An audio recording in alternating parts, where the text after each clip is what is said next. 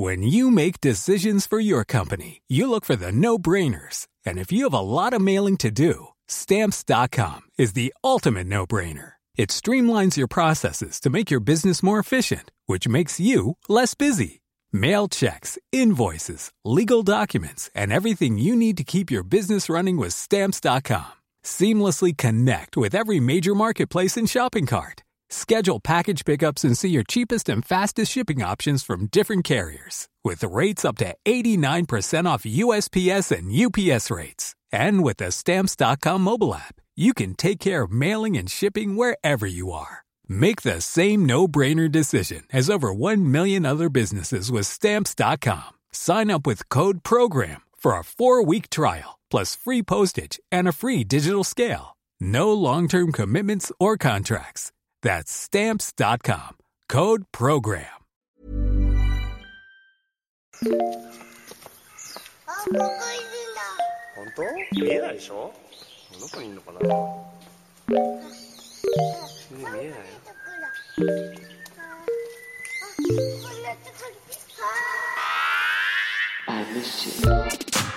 Hey everyone, welcome to Waypoint Radio. I am your host. I have dethroned Rob Zacny, and by dethroned, it's his wedding anniversary, and so I'm hosting the podcast instead. I'm your host, Patrick Klepek. I am joined, not by Rob, but I am joined by producer Ricardo Contreras. Hello.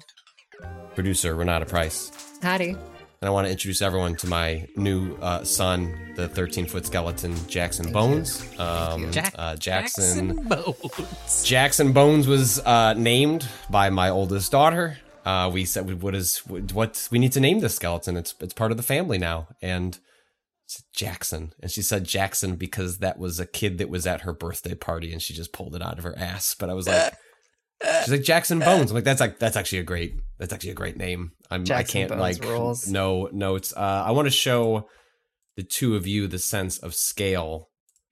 I showed one image, but this is a much more appropriate waypoint image, which is me in front of my skeleton friend, while in the lands between, looking for the Erd Tree. Incredible. I love this. Well, where's the Tibia Mariner?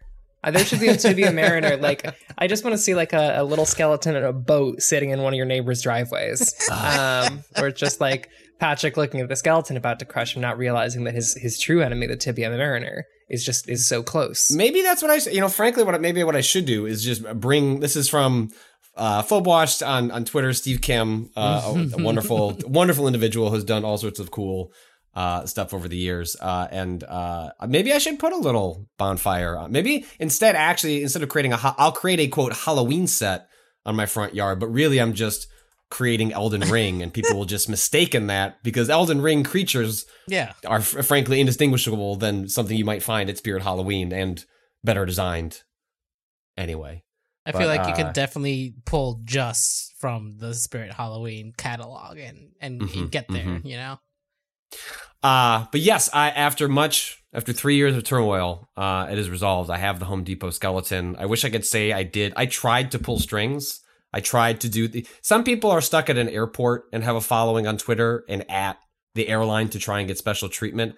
I ask my followers, because someone's got to have like a hookup at Home Depot, right? Like just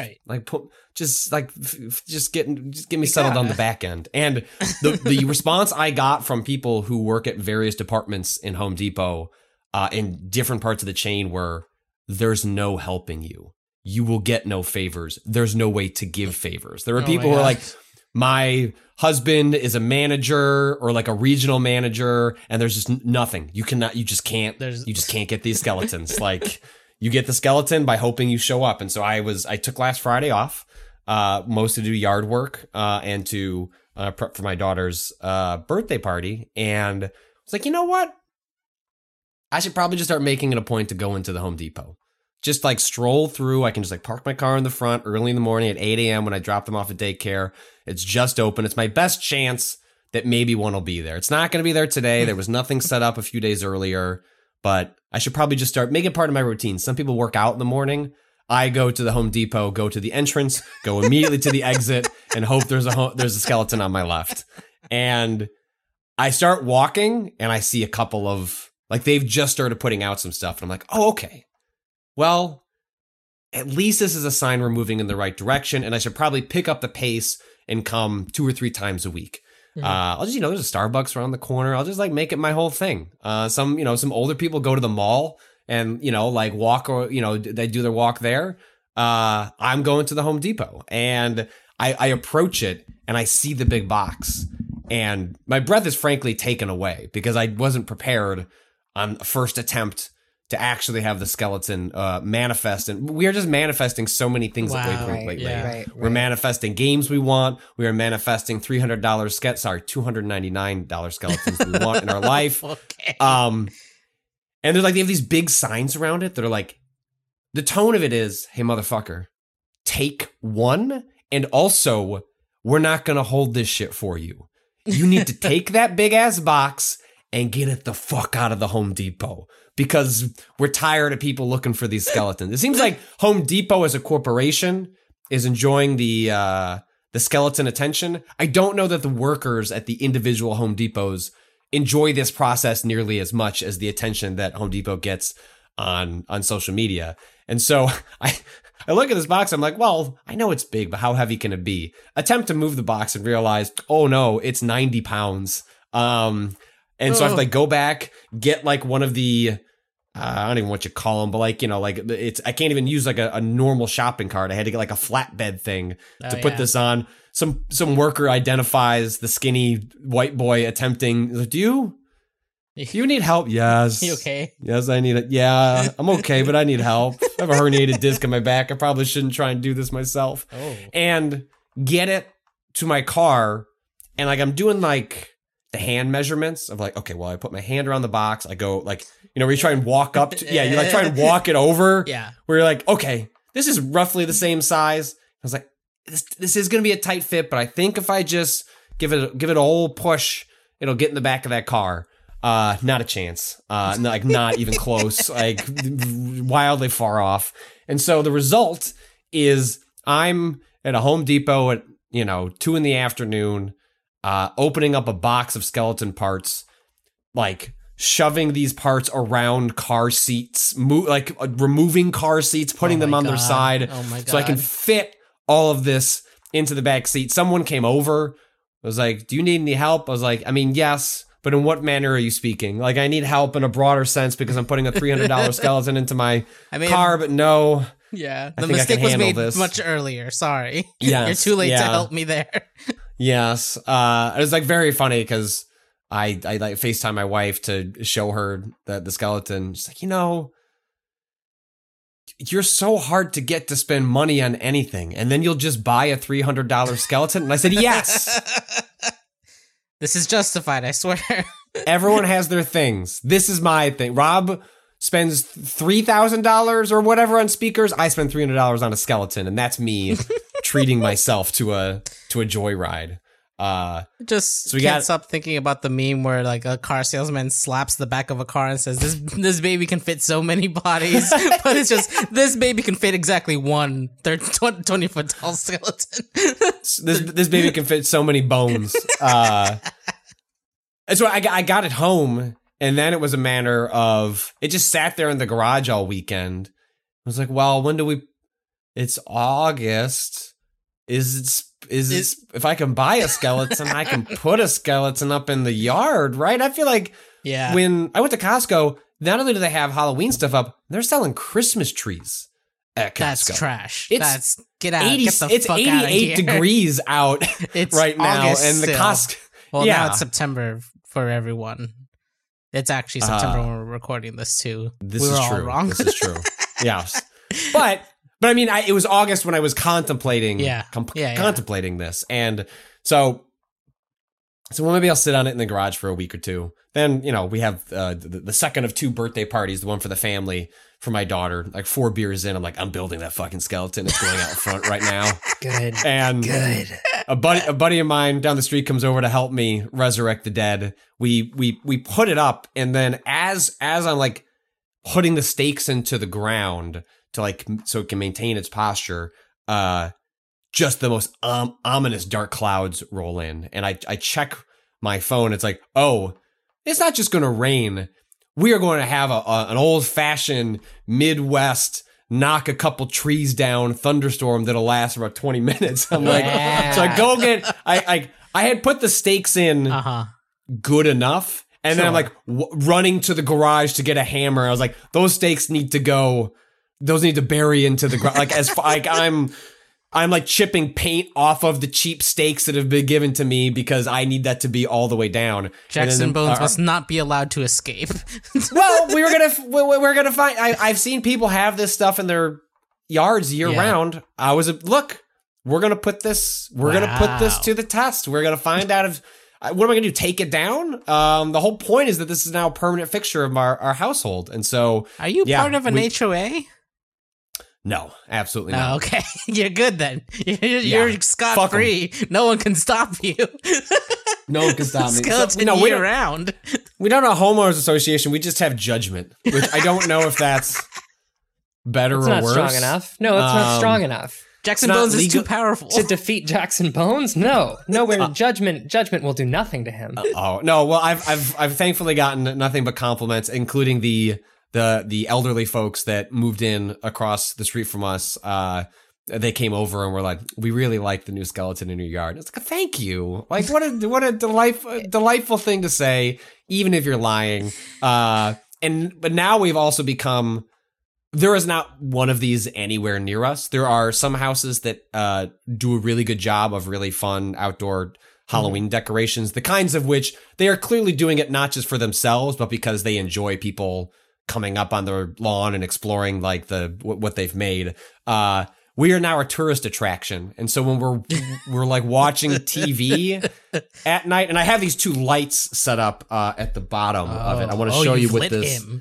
Oh, dude, like let me show you what Jackson looks like at night here. But so when we're watching television, we will hear like giggling. It's like, people are walking dogs and things like that. And no, it is people coming across this. The bisexual lighting on Jackson Bones. Yeah. Look, that was also chosen by my daughter. I don't know if she's trying to tell me something. We'll just see how things pan out. But what a king. I said, Jessica, red would be for blood. And she's like, no, I would really prefer the pink and, or pink, purple and blue. Like you can in the app, you can like swing your finger around like a color wheel, and those are the ones that she landed on. That's awesome. And yes, so now I've thought about putting like a tip jar out in front of Jackson Bone. It's like, look, you take a picture. I don't mind. Like all this does is justify my purchase, but maybe put a quarter in there, maybe put $1 in there. It's like it's like a lemonade stand, except you get to take a picture with a skeleton the size of a house. God, okay, so. The eyes light up too? They blink. They're active. I did not realize this was part of it. Yeah, they blink. They don't follow, but they have an animation loop that is delightful. Amazing. Sorry, Ren, you were saying. Yeah, I want to note one thing about the timing with which you've put up this skeleton and kind of the relationship between the timing you've put it up and your neighbor's response to it. You put this skeleton up on August 30th? August, let's see, 25th, 26th, August 28th. August 28th. Mm-hmm. So, Patrick? Yeah. They know it's not for Halloween. It's too early. It's August. They know, I feel like everyone has to know in their hearts at this point. Mm-hmm. Like, I bet some people are wondering, oh, is that skeleton for Halloween? It's a little bit early. This was the follow-up question. There was a... yesterday, there was like an outdoor happy hour for people to talk about the block party that we're going to do in a month or so. And it was also an opportunity for everyone to make a comment about the skeleton that was very clearly visible from the driveway happy hour. And that was very naturally nail on the head. Renata was like a skeleton is so goofy and fun and unique and a nice flavor to the block. Where does it go? after Halloween. And every time was a long pause. It doesn't go. It just moves to a different part of my lawn. I think it will go in the backyard. In my thought now, and obviously it's been, haven't had Jackson for very long, but is that on holidays where it would be fun to dress up Jackson, then Jackson will come to the front and he'll have a Santa hat on or whatever. I don't know at this point Jackson might have to skip Thanksgiving. I don't know that there's like appropriate attire for Jackson on Thanksgiving. No, it's fine. It's fine. You just put a fucking pilgrim hat on him. That's good.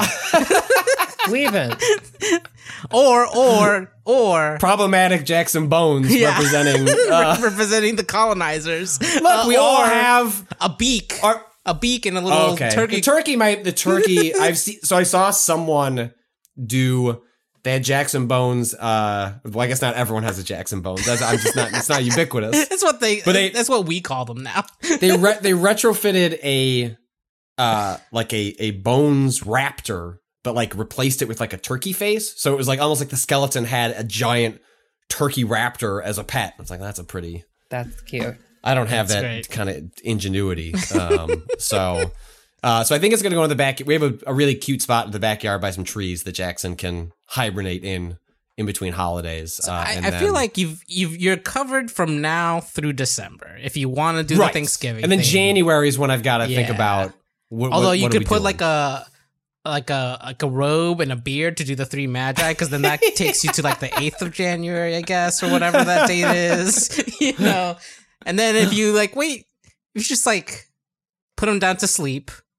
Just like resting, and then Easter Bunny, right? What if I just get a big What if I just get a big coffin? Can I get a custom coffin made for Jackson? Yeah. That he can just lay in out front. So yes, we're very proud of Jackson. He's a delightful member of my family. And I'm just glad to have checked it off the list. And I hope other people out there are able to get a Jackson in their lives. And I recommend going to Home Depot when it opens and just crossing your fingers. Dreams do come true. That said, Costco has their own. I didn't get Home Depot birdies, but I did get Costco birdies, and people were slipping me deets about upcoming Costco. I've also had people slipping me early photos of upcoming AMC tie-in drinks. I'm getting into a weird, like, what a weird place your DMs are. I'm doing less games journalism than I am. Please wait for the launch of my AMC drink Patreon to justify the cost of just drinking going to every single one of them. Well, because the thought, I can't actually go to do all. I don't have enough babysitting time to go do all that. But like, what if I launched a Patreon that was just? What if I just go to the AMC bar, and drink that, and then record a video? So stay tuned. But Costco has one, but it's not nearly as charming. Like the aesthetic of the Home Depot one is like there's something about the look of it that is so funny to me, and it's the Costco one that I saw did not nearly stack up. You hate to see it, but at least you got the good one. At least you got the good one. At least I got the good one. So let's run through. So you're saying the skeleton can't Kirkland.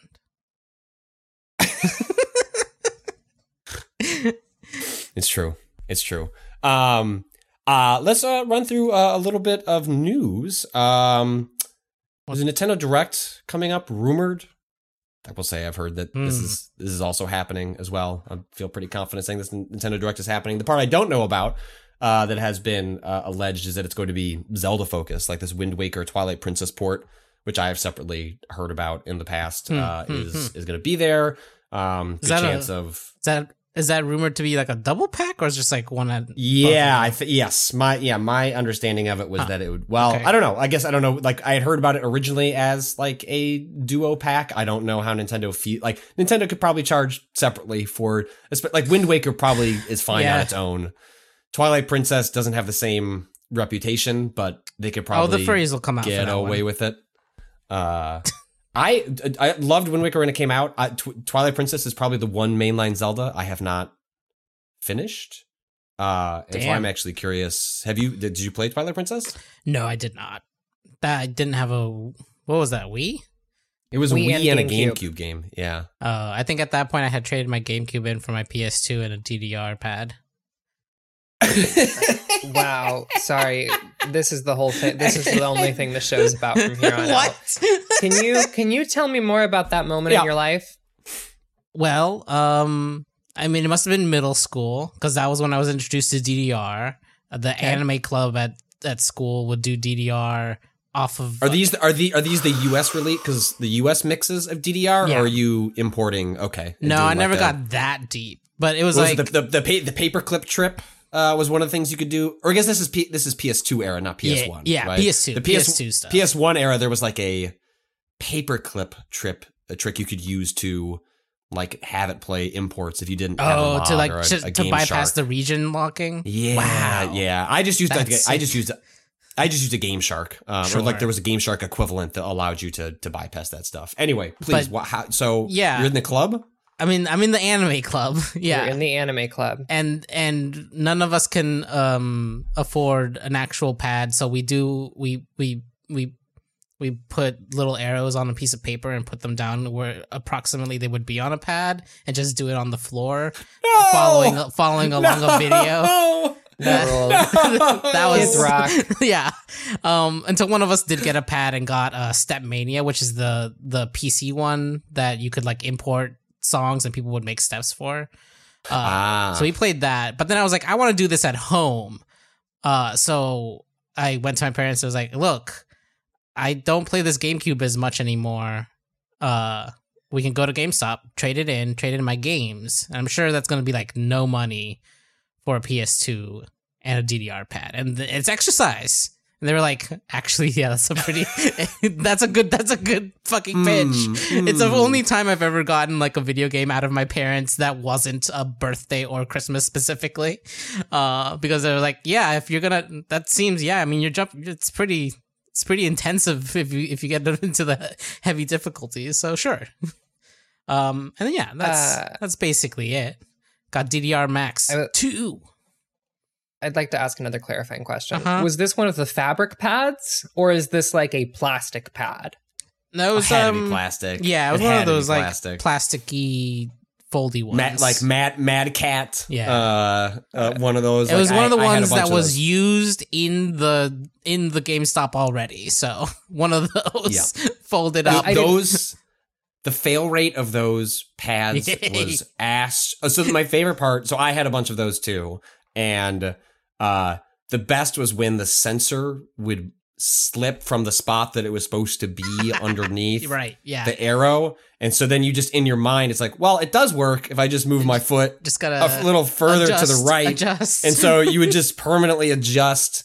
Eventually I never got serious enough to get a metal one. Try and be equivalent to the arcade. They were very intense. I did get like thicker. I would import ones that were like thicker material that would last longer, especially once you were playing on Maniac difficulties. That, like you were really doing some intense work. Once I left home, I did get the thick padded ones, with the foam inserts on the inside. Yeah. Twilight Princess, I brought home a copy of it on the Wii when I got the Wii, because I was like, well, you got to buy the Zelda game. Right. I played it for like 10 minutes and was like, I think I'm just going to play Wii Sports instead. And just never. And also the like try-hard gothic aesthetic, like didn't do anything for me at the time. Please, Ren.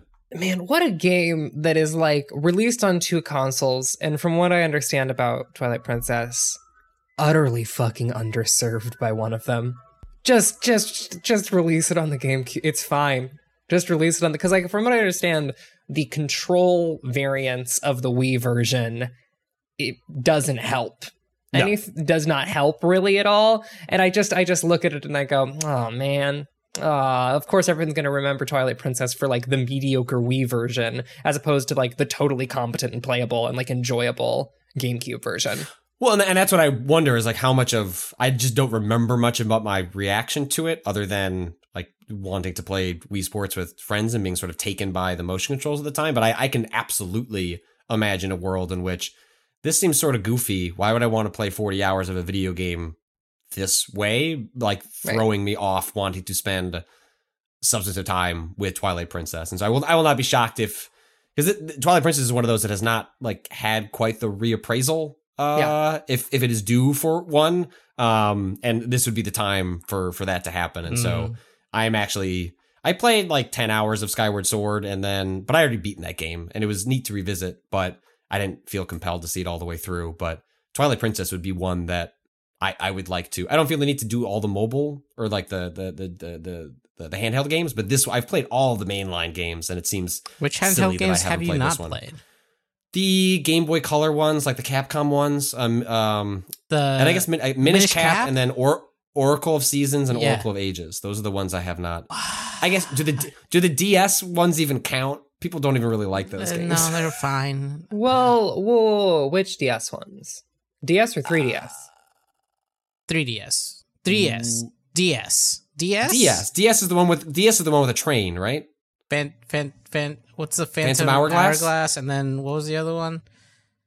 I didn't play any of those, even though I love. My understanding is those games are fine. I'm not saying they're bad games, but in terms of, hey, you need to, like, if you're a Zelda fan, you need to play this, which I know is Oracle of Ages, Oracle of Seasons, and Minish Cap. Those Minish Cap particularly is very good.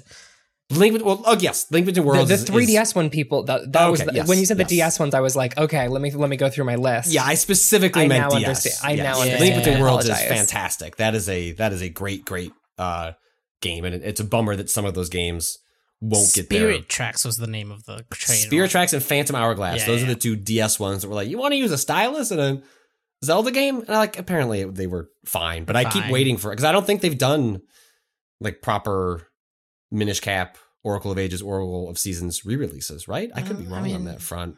Those might have been Virtual Console, but they're not on the Switch, right? Yes, they released as part of the Nintendo, I believe this is true, part of the Nintendo 3DS Ambassador Program. They were part of the handful of games released there, also with Metroid Fusion, which I remember playing a ton of Metroid. God, when that fucking Nintendo Ambassador Program came out, I was going on a flight to Disney the next day. Wait, is this the same flight to Disney where you downloaded Soul Hackers? That was the flight back, but yeah. Oh, but then it's the same trip. Yeah, same trip. Amazing. Also downloading this over airport Wi-Fi? No, this was before. This was the night before. And I was like, oh man, I've heard a lot about these Metroid games. Let's try that. I'm an ambassador. Let me try. I'm an ambassador. I bought this 3DS when it was too expensive. Let's check. And there are no games to play. Out. Hey. Don't you want to play the weird sexual Sega touching game? What was it? XXYY or something like that? Oh God. There was Sega 3DS touching. Maybe that was a DS game. I can't remember. Someone will write it and correct me. I do. That might have been a DS one because it was like touch a bunch of things and it was like, vaguely feel weird playing this. But I remember, because the 3DS had nothing to play. Right. And so it was just like, hey, want to play these old games? But yeah, I remember playing the Minish Cap on my Nintendo 3DS and also playing all of Metroid Fusion in one night when I couldn't fall asleep the day before flying to Disney. And I was like, this is my first Metroid game. I'm going to play it all in one night. And I did. And I fucking loved that game. I really, really liked it. But yeah, that is my Minish Cap memory. Huh? I guess that game is pretty short. Yeah. Fusion's like 7 hours if you hit it. Right. All the Metroid games are on the short end of like longish games. Yeah. Whoa. Isn't Super Metroid like 20 hours? No. How long did it take Austin to beat it? How long? 7.5 hours, 9 hours to 100% is how long to beat says. Huh. Look at that. Yeah, that game is also shorter than. I didn't realize it was that short. That changes things. I need to beat all of Super Metroid because I haven't. But I mean, that's part. Like, frankly, part of the appeal of those games is that they are like they feel like completely full, satisfying experiences, but also don't consume your life. You know, like they're games you can finish in 2 or 3 really satisfying settings, which is like one of the things I really like about the Metroid series in general. And And frankly, it sounds like we may get that Metroid Prime remaster, remake, whatever. I don't know exactly how they're going to position that. But that is also a game that I am really excited to Never revisit. Beat that game. Oh, really? I got to the final boss, and then I had trouble, and then I traded away my GameCube as we spoke about earlier. So these stories are connected. Yeah. And so like playing that higher resolution, cleaned up a little bit. That game, I think people have forgotten how good Metroid Prime is, and it's not a game that was going to require a lot of tweaking to like blow a lot of people away again. And I never played 2. I played 1 and 3. For some reason skipped Echoes. I don't know. I think maybe because it had kind of polarizing reviews. 2 is. I know a lot of people claim 2 is pretty great. Oh, really? I had heard it's the weakest of the trilogy.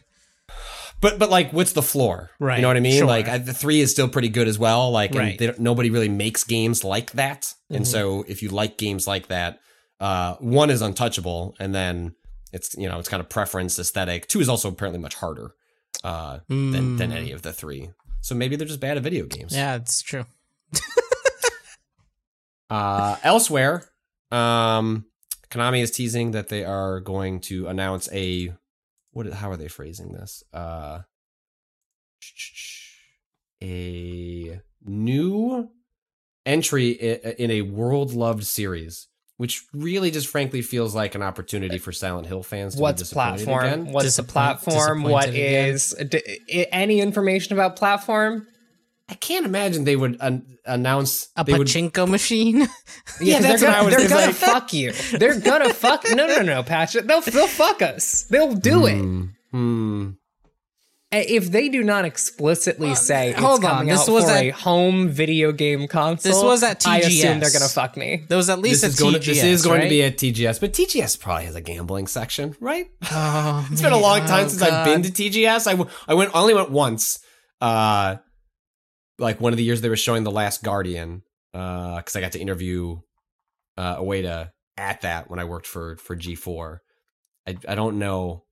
It wouldn't shock me if in 2022 there was a pachinko gambling section to TGS to try and attract a different crowd. I don't know. There are so many rumors at this point that Konami is up to shit. I can at least confidently pass that along, that Konami is up to shit. I'm not going to get on the we've paid Kojima $1 million personally, and then also funded the game. I don't want to get on there's too many gaming insiders have touched the Silent Hill like bzz, and it just pricks you. Ouch! Don't say anything about that. Don't touch it. Gonna get sparked. Because it just bites you in the ass, and because a lot of what Konami has been prepping for has been pushed back a bunch of different times for various reasons. But they are actually weirdly on the cusp of, I think, announcing. I don't know if it'll be the stuff they're announcing is going to be good, but they're going to be announcing stuff, which is, look, I think at this point, Silent Hill fans would take, and I include me among them. I don't consider myself a Silent Hill stan, but I have played the vast majority of that series, with the exception of Silent Hill: The Room, which is also one that I would like to fix one day. They just give them a treat, and that treat can be toxic. That treat can taste like shit. They just want the treat, and anything at this point would make them happy. I'm trying to think of what the thing that would piss people off the most. Well, if the rumors are true, and I have heard similar things as well, they're like Bloopers doing a Silent Hill 2 remake. That is it. You have made. I am a Silent Hill fan, and my hand happens to be a monkey paw. They're all curling. The whole hand is gone.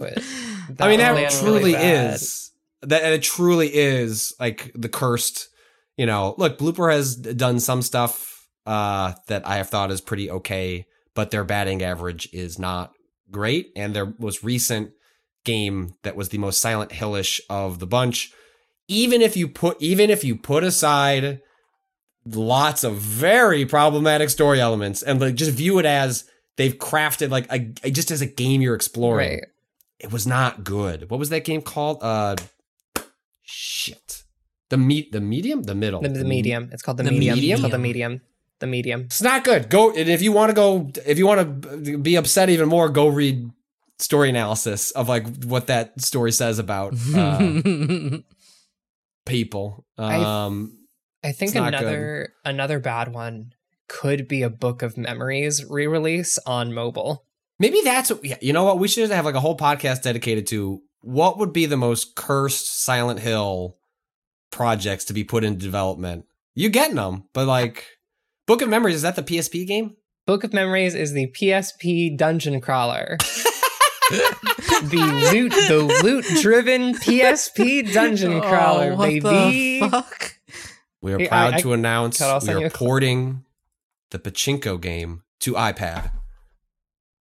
We're finally getting another. Actually, this has had a home release, hasn't it? The Simpsons Arcade. Konami made the Simpsons Arcade that everyone knows. I think, I don't know if that got one of those like arcade 1-up, like at home releases, but I feel like that came to XBLA. Right, there we go. At some point.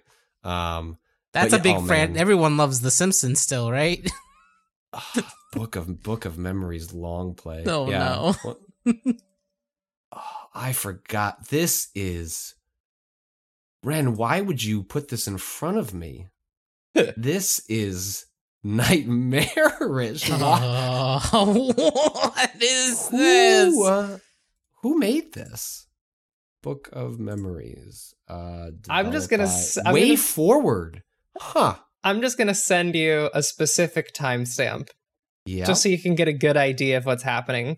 If you could do me a favor and go to 4 hours, 9 minutes, and 37 seconds. That's too long for a person to play. Go to 4 hours, 9 minutes, and 37 seconds. Okay, hold on. I got to 4, 9. I'm going to need a second.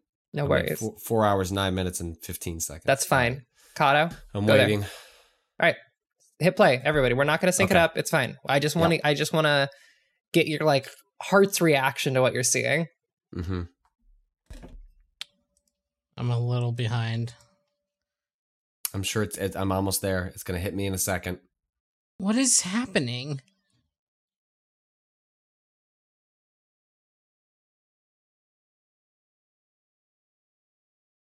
Is it this winged creature? The Air Screamer, a classic Silent Hill monster. Oh my god. This is awful. I'm trying to say, okay, what are our other options for the worst thing that could happen to a Silent Hill? Silent Hill The Escape, the mobile spin-off from 2007. Ooh. People have just been waiting for this to come back. The monsters in this game is listed in Wikipedia: bubblehead nurses, wheelchair ghosts, frog-like monsters, ceiling monsters, flying insects, and hooded monsters. I mean, just bring back the classics. You know, not many people are talking about this, but frog-like monsters actually represent the childhood trauma of Alessa's encounter with a frog that jumped on her leg, and she got really scared by it. And so that kind of embodies that fear throughout the rest of the series and has become like a landmark in terms of like creature design and also the way in which our trauma can affect our perceptions of reality. I think if they should just announce that they're turning it into a battle royale. Jesus I think that Christ. would be a really fun.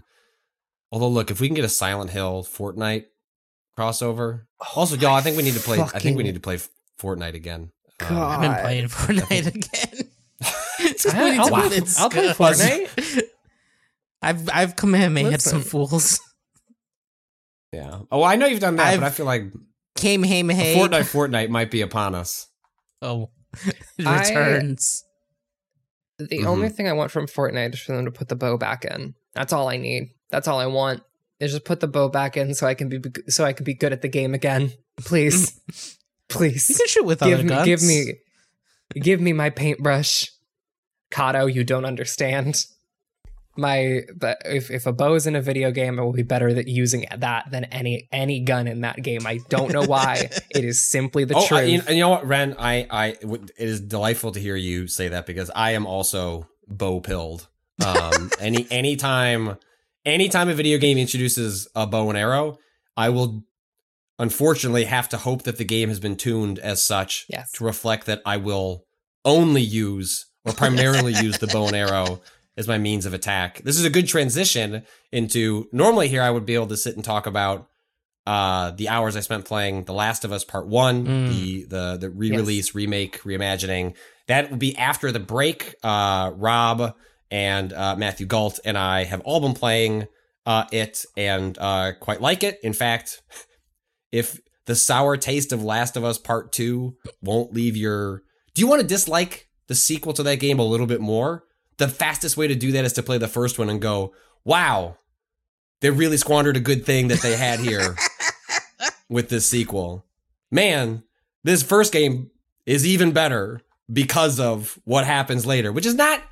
Usually that's because, wow, look at the setups and payoffs that happen from one game to the second. Instead, it's just disliked the second one to such a strong degree that the first one like feels even better as a result. So after the break, you'll be able to listen to me discuss my delight in the bow and arrow, because the bow and arrow is very good in The Last of Us. It's a very satisfying to knock an arrow back and just hit some dude way across the room.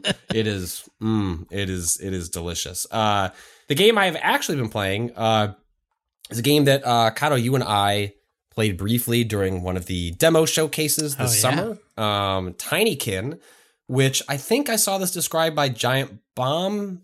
Maybe if not, you know what? They can have credit for it anyway. As what if Pikmin was a platformer? Oh, yeah. The one with like the 2D, 3D mix. Like, yes. 3D environments with like little 2D sprites bopping around in there. Yeah. That was cute. So I skipped past the intro. I don't really know what the setup for this game is. It's something about where you're like a little scientist and you're exploring, Honey, I Shrunk the Kids style environments in which like, the main world is so big to you, but you are so small. And the Pikmin part of it is that you are going around these different environments and you are picking up little creatures that have different attributes. The main one you have are these little red creatures that when you toss them, they explode. And so you can use that to destroy things, to push things. There are, I think it's a blue one that will move things. And so like there's an object that needs to go from one spot to the other. You toss them at that, they start moving. And the level I just got to, the second level of the game, have little green creatures, and these stack. So you kind of create your own ladder. And the reason that's important is because it really is What If Pikmin, a game that was sort of like an RTS light. I never got super into the Pikmin games, but I always admired them from afar. It was like, these seem really neat. They don't do much for me, but these are cool and an awesome idea, and I wish they'd make more of them. And Nintendo sort of refuses to do that for some reason. And the platforming part comes in where you are just using these different, like you're using ones to slide objects out of the way. You're using the ones that stack in order to create your like an ability to reach like what seemingly like completely out of the way places. It's far more of a platformer than a strategy game. There actually is no strategy element at all to this game, at least to the degree that I have played it. It is more that you'll encounter an object that requires, let's say, 8 of a certain type. And so you need to go explore, find enough of that type. The exploding ones are the only ones that disappear. There's plenty of them. You can amass like a mini army of them if you're doing a decent amount of exploration. Whereas the ones that move and the ones that stack, those just actually continue to stack as you continue to play. And the level design is really smart and interesting, and the platforming part is really great. It's frequently when we do stuff for the podcast, it's like, hey, I'm going to check out this game, so I got something new to talk about. And that's kind of where I started with Tinykin. Like when we finished playing that demo, I was like, well, this seems neat. But like seemed like it could be one of a million neat looking indie games that just kind of passes you by because you can't play everything and everything kind of smushes together. But I approached it just like, oh, well, at least I can give this a shout out. I did like it the first time around. And then found myself playing 3 hours of it. Nice. And will absolutely be playing more of it. It is, I almost wish there was more of a strategic element to it. There's a certain point where you get about halfway through a stage and it's just exploration. I think that part holds up pretty well. It is enjoyable. The platforming is pretty decent and the secrets are fun to find, but there could have been an added layer of interestingness to the dynamics of the game if you had to worry about how you were using the actual thing. You don't even guide them from point A to point B. If there's an object that has to be moved, you just throw them at the object, and they're like, "We know where this goes." Like, how? I haven't even unearthed that objective, because there are objectives you'll find by talking to different creatures, but the game just accounts for the fact that you could do things out of order by exploring, and so you'll throw it at like a purple object that says, "This object can be moved." And you're like, "Okay, move it," and they take it all the way across the map, and it's like, "Okay, well, that's fine." So it loses out a little bit there, but I think it's all right. I love this Oh, sorry. I love this little guy resurgence that we're in the midst of. The return of little guy essence. Tinykin, Kenna Bridge of Spirits, that PS5 game that came out. Good game. I played it a couple of months ago, and I'm going to pick it back up here pretty soon. I just love this little resurgence of little guys picking up objects and moving them around. And you know what? It's a large domain. You could be a strategy game like Pikmin. You could be an action platformer like Kenna, or you can be a true platformer like this little fuck. You know, the little guy subgenre is encapsulates all sorts of ideas, all sorts of different thriving. Are Pokemon little guys? No. Okay. I don't know. Cool. They're too individual. Like, I think part of the little guy aesthetic is like they don't have individual personalities necessarily, right? Like they're kind of a collective. Maybe they can identify in a group. Like in Tinykin, it's like they're colored and they have a feature set. The red ones, the green ones, the blue ones. So I mean, Pokemon's gotta. Yeah. You got a Pikachu. They may be small, but they're not little. I name my Pokemon. I throw my little guys into a meat grinder. Like. That's the real difference. Yeah. Like Tepid Douglas, he's my friend. This little guy, that's a tool. Oh wow. Okay. Well. My little friends in Tinykin, I think of you just slightly above a tool, not too high. Don't think about unionizing, but like I think about you slightly more than a tool. You aren't Tepid Douglas, my Numel from Pokemon. You don't even come close. Does our collective enjoyment of the little guy, does that undermine our desire for like unionizing and collective bargaining? Oh yeah, we love to be singularly in control of a group of people. Listen, and use them as tools. Listen, if my little guys were capable of unionizing, then I encourage them to. But right now, it seems like they aren't. And so, oh my god! Listen, if my little guys come to me and they say we'd like to form a union, I'll just say, yeah, that's fine. I will go. That's okay. You're unionized. Yeah. Great. They aren't fucking doing it, and that's the problem. Yeah. Little guys need to develop class consciousness, and they need to do it right fucking now. Well, it's just too bad that's a little bit higher up on the skill tree, and I just am not interested in adding points to that. So, class consciousness is the upper right of the skill tree for my little guys, but I'm going upper left. It's just little guys. They're part of the peasant class. They don't understand that like industrialized production will give them access to an education that will cement them into a true proletariat, at which point they could actually like engage in revolutionary action. But right now, they're just peasants, and you can't really have have a true communist revolution with a peasant class. So I need you to pick up that set of dinosaur bones and move it from one side of the room to the other, because I need to collect that ticket. Yeah, exactly. So I can get that objective done. So that's Tinykin. It's out on, I think, everything at the moment. It's also on Game Pass, like a really delightful Game Pass game. Nice. I'm playing it on my Steam Deck. Plays great there. That is Tinykin. Let's jump to a couple of questions. I had mentioned Fortnite, so I want to read this one from Sander. Hey, Waypoint. Over the past weekend, unfortunately, got really in. I love that. I think there's been a lot of this phrase. I unfortunately got really into Fortnite. Like I've been hearing this I've been observing this on Twitter amongst my friends. I've heard this, like there was a moment, and I think I want to read the rest of the question, but a moment when the building got de-emphasized and the characters being included from different IPs took off to such a degree. Yeah. I don't know when that tipping point happened. I mean, but there became a point. It was a literal mode. No build mode. Build. Well, I know that, but I mean, but when did collectively so many people I know go, I'm a Fortnite guy now. And because there was sort of like, not like it was a shame to like Fortnite, but it wasn't cool to play Fortnite amongst like, I don't know, the class of colleagues that I could like, it just was not one of those games. It wasn't a Valorant. It wasn't a League of Legends. And now just everyone is playing Fortnite from what I can tell. I would say that it probably happened around, oh God.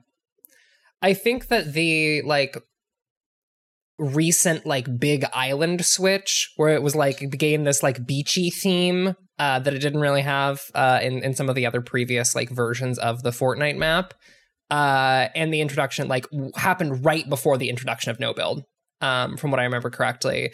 And so it's like right about when Spider-Man gets put in there. When Spider-Man gets put in there, that is I think right before no build happens. So Spider-Man gets put in there, Daily Bugle, and then also all the Star Wars shit. Yeah, the Darth Vader era. That sounds, once people saw Darth Vader force choking or whatever his powers, like it was around that like a certain set of IPs got in that sort of broke people's pre-existing sense of the logic of Fortnite, that I think it, and then the Goku stuff is just like sent that into the stratosphere. DBZ was huge. Absolutely. And like, when I shot Darth Vader with a .45 caliber handgun and then took his lightsaber, that was it for me, where I was like, now I have Darth Vader's lightsaber and a child can't build a small apartment complex on top of me. And so that's the two things I needed from Fortnite. I needed the goofy shit, and I also needed it so that a 12-year-old could not build a small housing development directly on top of me while I kind of just had to sit there with a gun and be like, no, this is cool. Maybe I need to get back into Fortnite. That sounds fun. Patrick, let's play Fortnite. Okay. Should play Fortnite. Sander from Connecticut says, over the past weekend, I unfortunately got really into Fortnite as a result of the Dragon Ball crossover and recent Giant Bomb streams. I missed out on the Battle Royale craze of 2017, 2018 due to being way too busy with school. As I gravitated away from multiplayer games in general, I thought the whole genre just wasn't for me.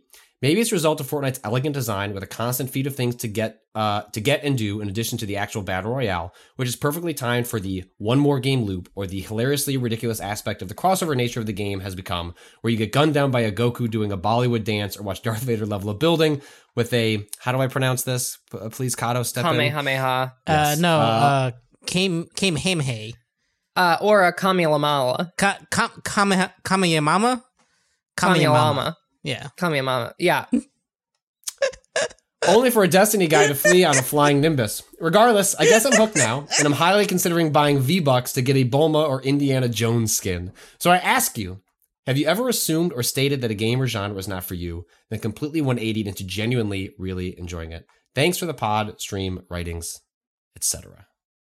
Wait. While we have this moment, Patrick, yes. I'm going to offer you something. I'm going to open my heart to you, and Kato, this extends to you as well. If y'all need anything in Fortnite. Right. I forgot about this. This came up during the Goku stuff. I probably will. Because I have so many fucking when is the V-Bucks. Dragon Ball? Is the Dragon Ball stuff still in there? I think we might have missed. Wait, can I buy Goku in Fortnite right now, September 1st, 2020? Dragon Ball will be crossing over with PUBG Mobile after Fortnite? Oh shit. That must just be skins, right? Like on your guns and stuff like that. I can't imagine that's... I can't imagine. I'm going to load up Fortnite right now. Well, it similarly, I recently on Twitter asked people if they could help me understand Minecraft so I can start playing with my daughter. And about an hour later, I got an email from Microsoft that was like, "Hey, here's some Minecraft resources. Also, if you need some Minecraft stuff for you and your daughter playing, let me know." That made me laugh. We're gonna have to do a Minecraft. We should play Minecraft. We're not gonna play Minecraft. I just need to I genuinely just need to understand how the interface No, you don't. Like no, you don't. That's a good bit. That's a good bit. But when my daughter asks me questions on how things work, I need to be able to explain them to her. Right now, she is playing on peaceful creative mode and trapping animals in houses, but not to kill them. She's like, I want to make a home for them. Yes. Yes. So, to the question, is there a genre game that, to y'all, that was one that you sort of had written off for one reason or another, or had a bad experience with, and then sort of came around on? I definitely not a full genre, but very recently, and this is, I'm sure there's other examples of this, but a recency bias is a fucking hell of a thing, I guess. But remember when I bashed Multiverses a bunch on this podcast? Yeah, I do. What? Yeah, I do. Hey, What? I had a very legitimate reason. Okay, and it was real, and the only Goku's gone. Fuck! I missed Goku. God damn it! Goku. Yeah, my favorite. Well, fuck! I missed Goku. Can you buy? Can you buy me Zavala, please? Can you get me a I think Zavala's. Oh wait, no, Zavala's here. Okay, we're good. Here. Yeah, Kato, I'll buy you. I will buy you Zavala. Thank right you. now. Wait, so you like Multiverses now? What changed things? What was the? Literally, it must have been was it a gradual acceptance of being wrong, or was there an actual like match or moment? Literally, that triggered it. After one of the betas happened and they came back, like they like went down because it was like still in like closed beta or whatever, and then like opened up to everyone. When they came back, I spent some time checking the options just to see if there was anything to help with like this feeling that I had where like it felt like the input buffer was really big, and like I'm used to Smash, which has a 9-frame buffer, and lo and behold, the default buffer in Multiverses is 30 frames, which is why it felt like ages to me. And it was literally just they have the ability, which most games don't, to change that to whatever the fuck you want. And that's a player side. That is just an option that you can change in there, which is wild because normally it is set by the game on purpose to like achieve a certain flow, right? And like the flow was bad when it was 30 for me. Like it felt wrong. I felt like I was doing things on accident. But I dropped it down to the Smash Ultimate 9, and I was like, this feels like how I expected it to feel when I was like, this is a Smash-like game. Wait, so is that normal for fighting games, or is that like unique to Multiverses? How? As far as I know, I've never seen that option be an option. Like, yeah, neither have I. Like that is not normal at all. And I guess they just didn't think it was important, and like it's not important to have everyone on the same input buffer, which I guess makes sense. Like there's other things that control kind of like the speed of the game as far as the animations and how how fast those moves come out.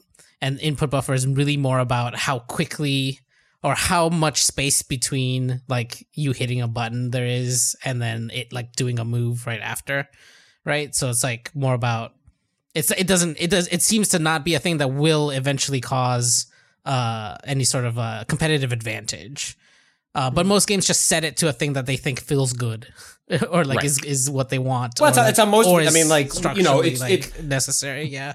Analogous would be, playing in a platformer, like the physics, like the momentum, like in general, you would keep that a certain way because, well, we want the character to feel this way. And many metrics in games are locked because they want you to play a certain way because that's what they've decided is optimal or makes the most sense. And so it is interesting to have what feels like a dev tool level setting be available to you. And then frankly, be like revelatory experience in terms of. And then I was like, oh, this feels like how I expect it now. I get a little spammy sometimes with my moves, but now I'm not punished by it because the window is 9 frames instead of being 30, where like that's way too much space, I think, for me. I think that my answer. Oh, sorry. No, go ahead. I was gonna say I think my answer to this question is actually very similar. I'd kind of written off fighting games, like fighting games for a very long time, and was just like, oh, I don't think they're for me. What a little bitch. And then Guilty Gear Strive came out, and I was like, I like how these characters look. I really like how these characters look. And then I saw like 3 matches of Strive, and I was like, you looked across the bar and thought, I like that game's vibes. I like that game's vibes. Oh no. And then I downloaded Guilty Gear Strive on my PlayStation 5, and I played enough of it that I burnt out the trigger on my first PlayStation 5 controller. Hell yeah. Because that's where I assigned my dash macro to. was the right trigger, and I completely burned it out. And then I was like, oh no, I think I really like fighting games. And then since then, I've just been absolutely Guilty Gear pilled, and like I've been genuinely excited about every new fighting game release since then, because I'm like, ooh, I love to look at a game and be like, this is the thing that is unique and fun about it. And so that's why I think it was, for a really long time, I didn't have an answer to this question, because I really like the process of like getting into a new genre or getting into a new thing. And so it's not like I'd written much off. But fighting games was one of those things where I was like, no, it just never is not for me. It was. It very much was. Yeah, I've had like a lot of similar experiences. Like one of the most, like, especially as you get older and you sort of get set in your ways of like, I know the things that I like, and I want to spend my time with the things that I like. Like, that just becomes something that you have to actively work against as you get older. Your free time it gets filled up. It's like you lose the ability that in your youth of just like, I'm going to invest a bunch of time into learning a new thing. And it's like, well, yeah, but I could do that, or I could just do the thing that makes me happy, because like I could just do that. Right. And there's usefulness in that, right? There's a balance. And part of what I'm really grateful for as a part of my job is an opportunity where I can use my job to like make up for that free time that I don't have in my personal life, to try and have those breakthroughs that I probably wouldn't have if this wasn't part of my job. And like the ones that come to mind are, like Dark Souls was one. I'd written that off as like goofy, masochistic, like niche bullshit. And then just Souls becomes one of my favorite styles of games. XCOM was a big moment for me. At the same time, that came out around the same time as the Fire Emblem DS game. I forget which one. The one with the one that's got Donald. With the son of a bitch. Fire Emblem Awakening. Yeah. Yes. Those games came out at roughly similar times, same era. And as someone that loved Command and Conquer, World of Warcraft when I was younger, but eventually strategy games got so complicated that they headed more towards the Rob Zachnys, where it's like, I am a master tactician, and you know what I am not?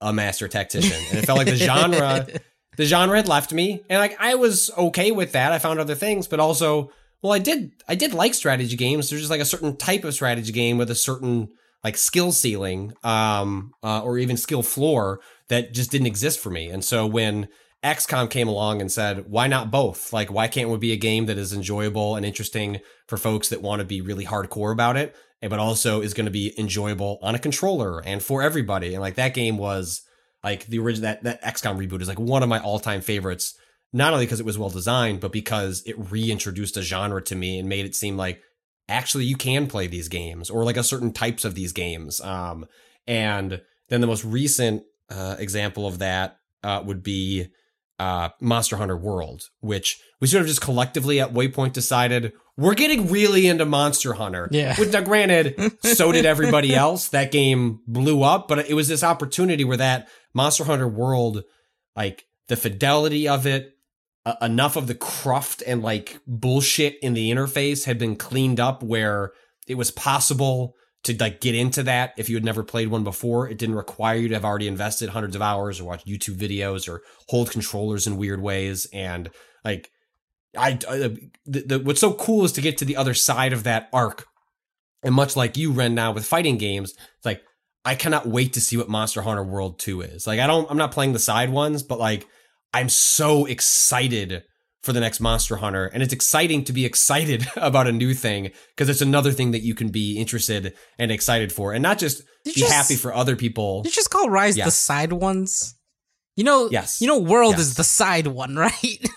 Not for me. World is not the side one. No, they're not. Neither of them are side ones. They are considered. But I consider in a different bucket. What I want is the big console, high fidelity. Yes. All my friends are playing. Like, Monster Hunter Rise is more, it's still a big game, but it's like the tier of my colleagues and friends who are playing it is like, there's people who are fans of Monster Hunter and then people who are fans of Monster Hunter. And like, they're playing Rise and are waiting for the next world. And a lot of them spilled over to that higher or lower tier, depending on how you look at it. Because World got them in, right? Like they were never paying attention to the series before World. That's exactly what happened to me. Like I was, and you went Rise. to the next tier. Yeah. Like I played Rise.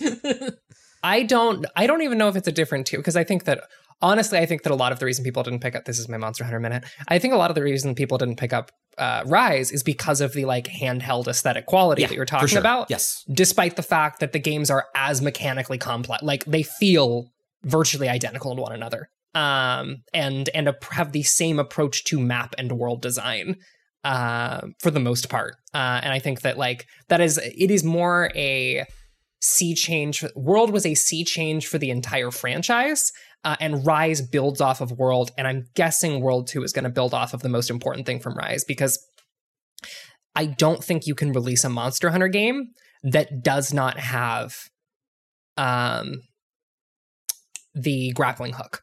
Yeah, I only played a couple hours of Rise, but like the mechanical improvements, like the riding a creature around, I was like, this all has to be in the next world, because it makes just the flow of the world and going between different combat scenarios, like, is so much better. Like, that applied to a World 2 is like, it's hard to imagine they wouldn't do it. I'd be disappointed if they didn't. I mean, the watching and doing endgame Monster Hunter Rise shit is some of the best feeling some of the best feeling shit I've ever done in a video game. When Sunbreak came out and I was posting Twitter clips, I was absolutely overjoyed because I was doing some of the sickest shit on the planet. And I think people, if they keep even half of it, then people will lose their mind over the shit that you can do in World 2. That is my dear hope. Mine as well. The fact that we have that and Dragon's Dogma 2 to look forward to. And Resident Evil 4 remake coming like only 6 months from now. This comes in from Jake. Hey, Waypoint Crew. When y'all were discussing games to perform bait and switches, such as Final Fantasy X-2 and Brutal Legend, I thought of another Popstar JRPG that was actually about pop stars, much to the dismay of many fans. Tokyo Mirage Sessions Sharp FE. The project was revealed in 2013 when Nintendo was already desperately trying to show how much support the Wii U would have, but at that point it was simply revealed as a Shin Megami Tensei Fire Emblem crossover. Quote, hardcore RPG fans were going crazy with anticipation and curiosity over the next couple of years, wondering how these two would mash up. After over 2 years of silence, the game was finally revealed as an SMT-style JRPG with pop idols and Fire Emblem classes and references. A lot of people were mad that what had seemed like would be a mashup of two darker properties was a bright and colorful J-pop tribute. I was personally delighted. I watched that first trailer so many times, mainly for the music, and it went on to be one of my favorite games for the Wii U. Thanks for all you do, and I hope Bren has fun when she eventually dives into Final Fantasy X and X-2. I am very excited. I've been debating between playing it on my Nintendo Switch, which I can put in my pocket, or my PlayStation 5, which I cannot put in my pocket unless I get really big pants.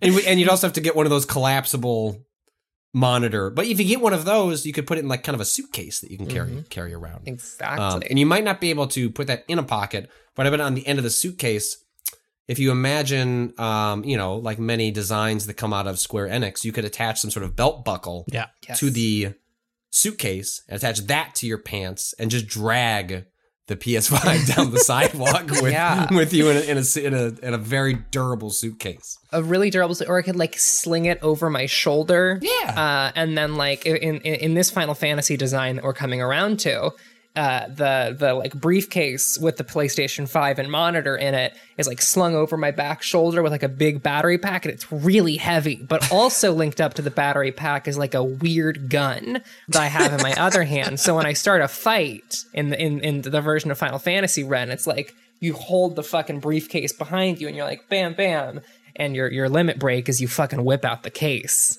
and it's like, oh shit, she means business. I was going to say, oh shit, she's playing Final Fantasy X in front of me.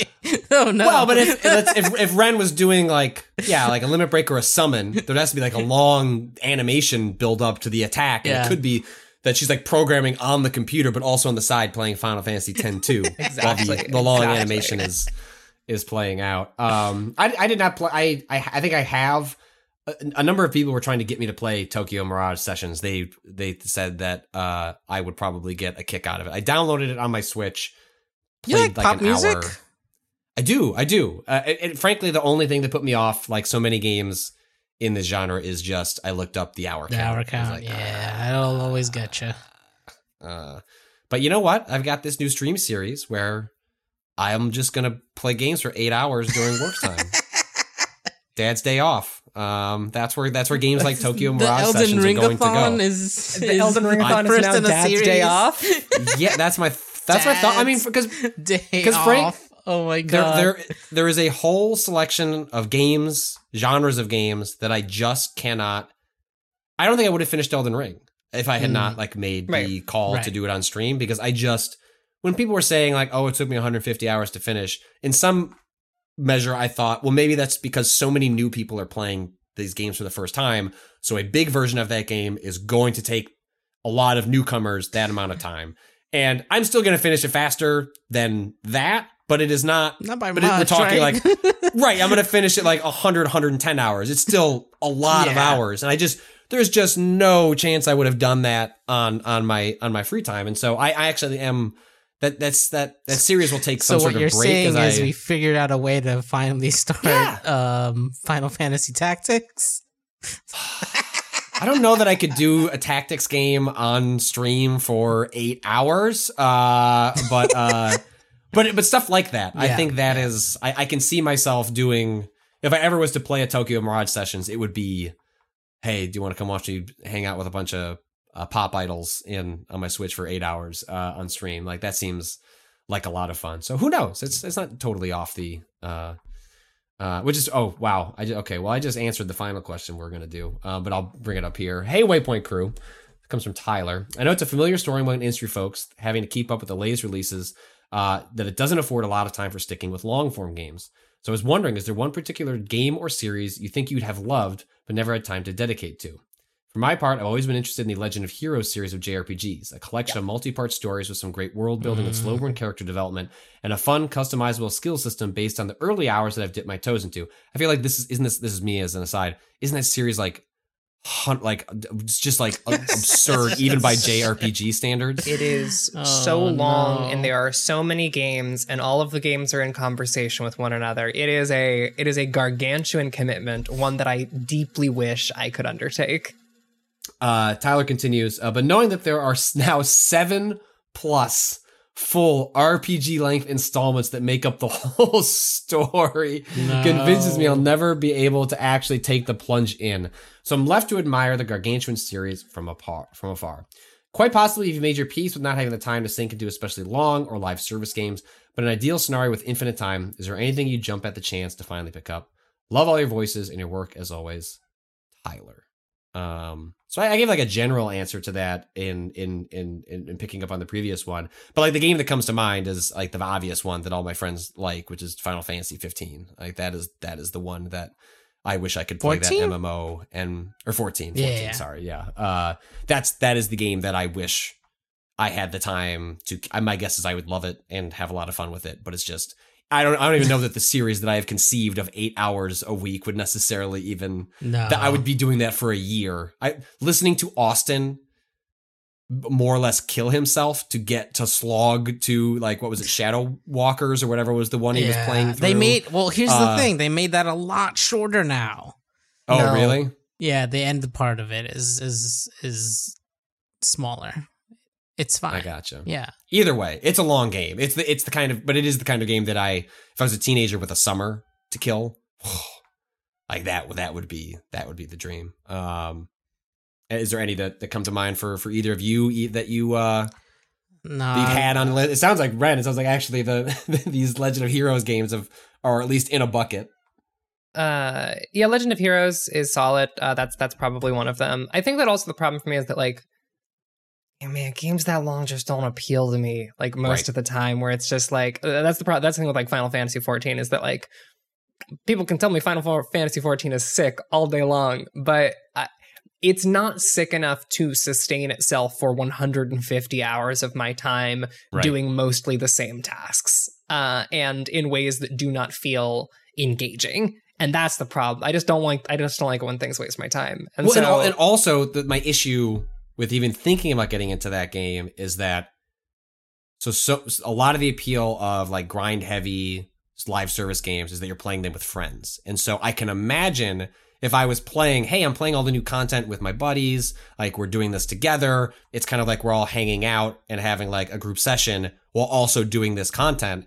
But it's like what Austin was doing was I have to spend 150 hours to catch up to where all of my friends are. Yeah. That's the really daunting task in front of you for a game like that. I've been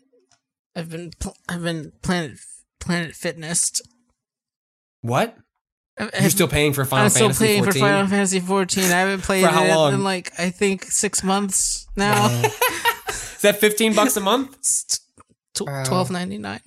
Okay, all right. Well, that's a little bit better than what I suggested. Can you pay that as an annual fee? I mean, locked in a little cheaper. Paid 100 hours. I was getting there. Okay. Yep. God.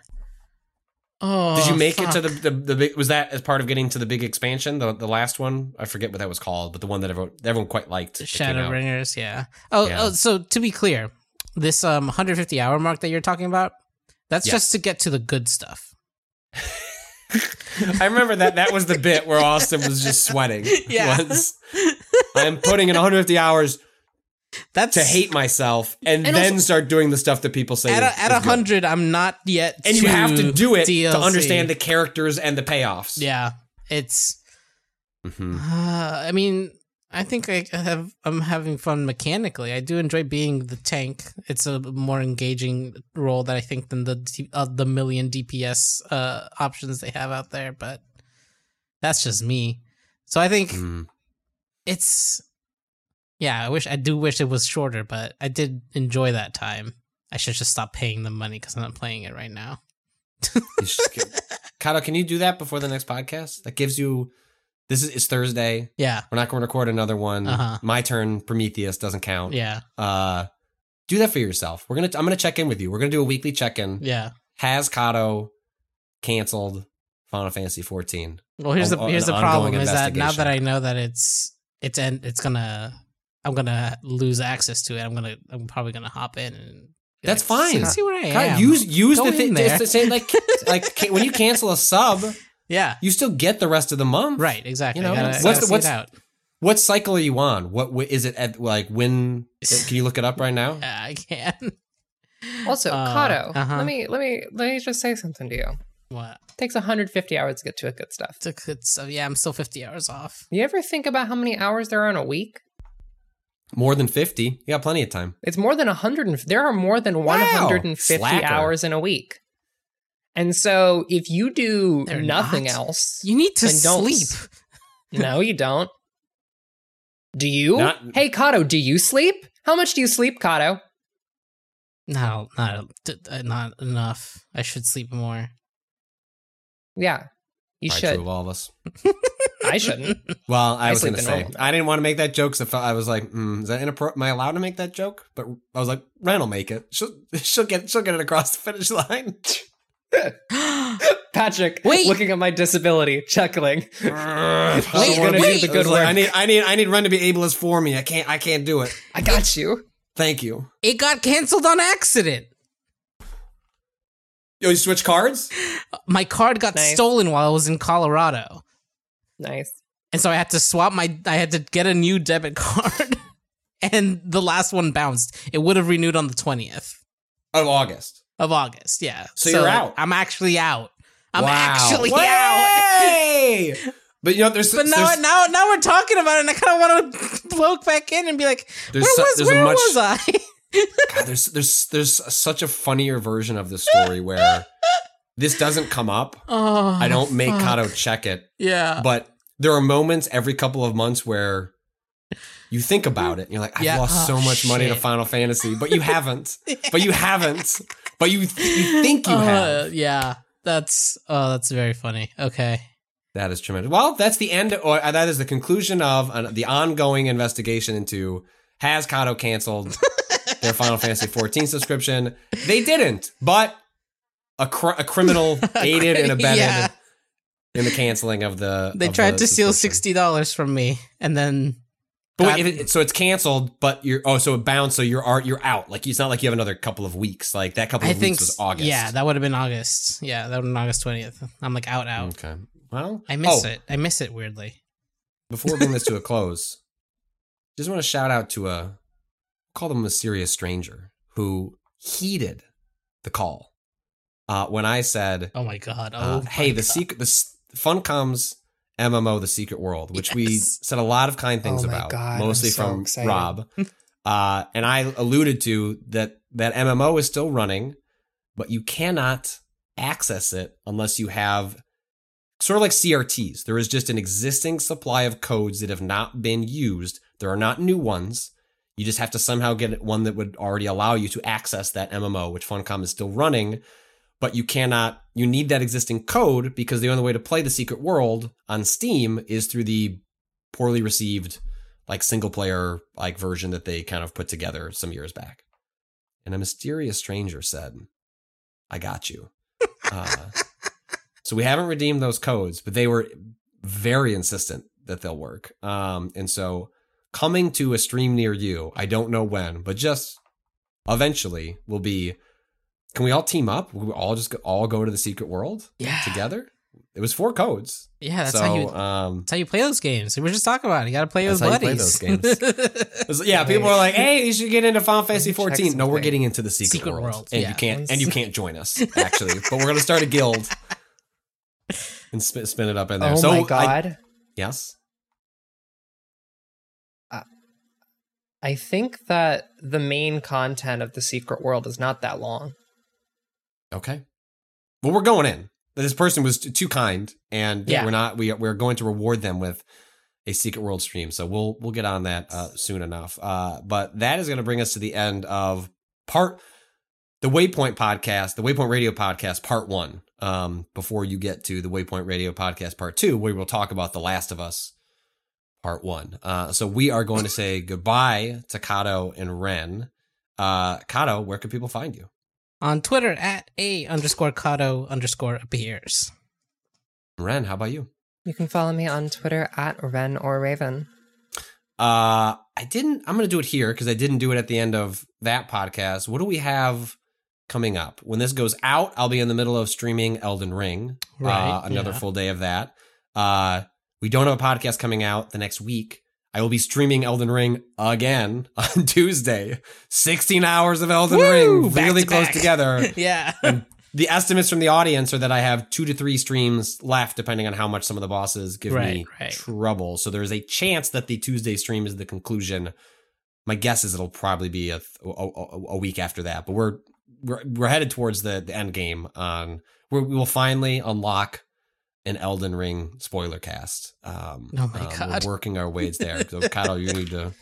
Well, that's that. We've got Monday off, and I'm taking Friday off because of stream setup stuff. So that's what I'm doing. Okay, I'm doing my own offline marathon. Excellent. Next week, the return of My Turn. We will be watching. Well, Kato, what are we going to be watching? We're going to be watching Prometheus. Hell yes! Hey, Mods Asleep, also known as Rob. Bunch of sickos about to watch Prometheus. I'm mad. I'm very excited to see the reaction. Kato, have you seen it before? Yes. And you know what? I enjoyed it. I didn't think it was horrible. Yes. You know, I wasn't in the haters zone. I think it had some silly moments.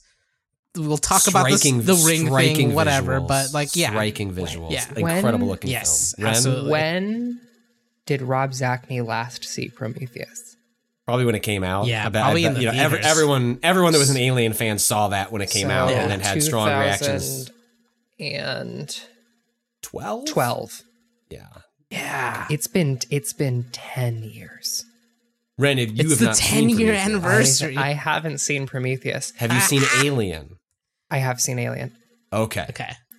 All right. We'll get. That would have been very interesting. that well, I mean, listen, that was also. I mean, well, I have seen Alien, which is to say, I have fallen asleep in the middle of Alien. Great. and missed like a solid You know what? That's enough. That's enough of a tease. We'll get into this on the Prometheus pod next week, which we're going to record, I think, on Wednesday morning, and then you'll get it if you're a Waypoint Plus subscriber on Wednesday afternoon, early evening, and then, as is usual with those, comes out a week later for everyone else. Please, Rob gets Prometheus built.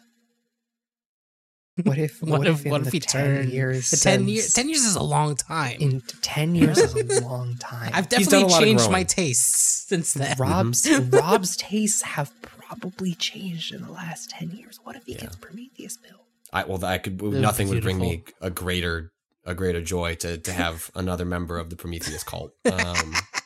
Long praise Prometheus. That's gonna do it. We'll take a quick break, or not. You just get to hear a little cheery music if you are subscribing to Waypoint Plus, because you get a version of this that has no ads.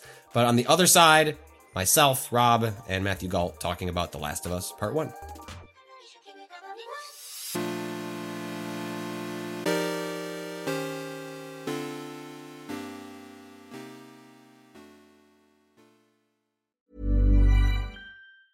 Hey, I'm Ryan Reynolds. Recently, I asked Mint Mobile's legal team if big wireless companies are allowed to raise prices due to inflation. They said yes. And then when I asked if raising prices technically violates those onerous 2-year contracts, they said, "What the f*** are you talking about, you insane Hollywood ass?"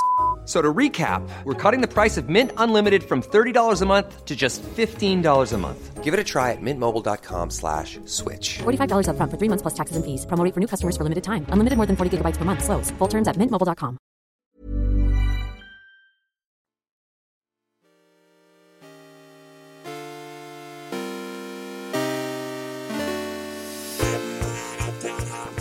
And we're back. Back on the other side with a new set of people. I'm still here. Gotten rid of Kato. Gotten rid of Ren. But I brought in Rob Zacny. Hello, hello. Matthew Gault. Hello. Matt, what's the preference there? Matthew? It's Matthew. Matt was a guy that worked at Banana Republic and died in the mid-2000s. Matthew started working at a bookstore and then became a journalist.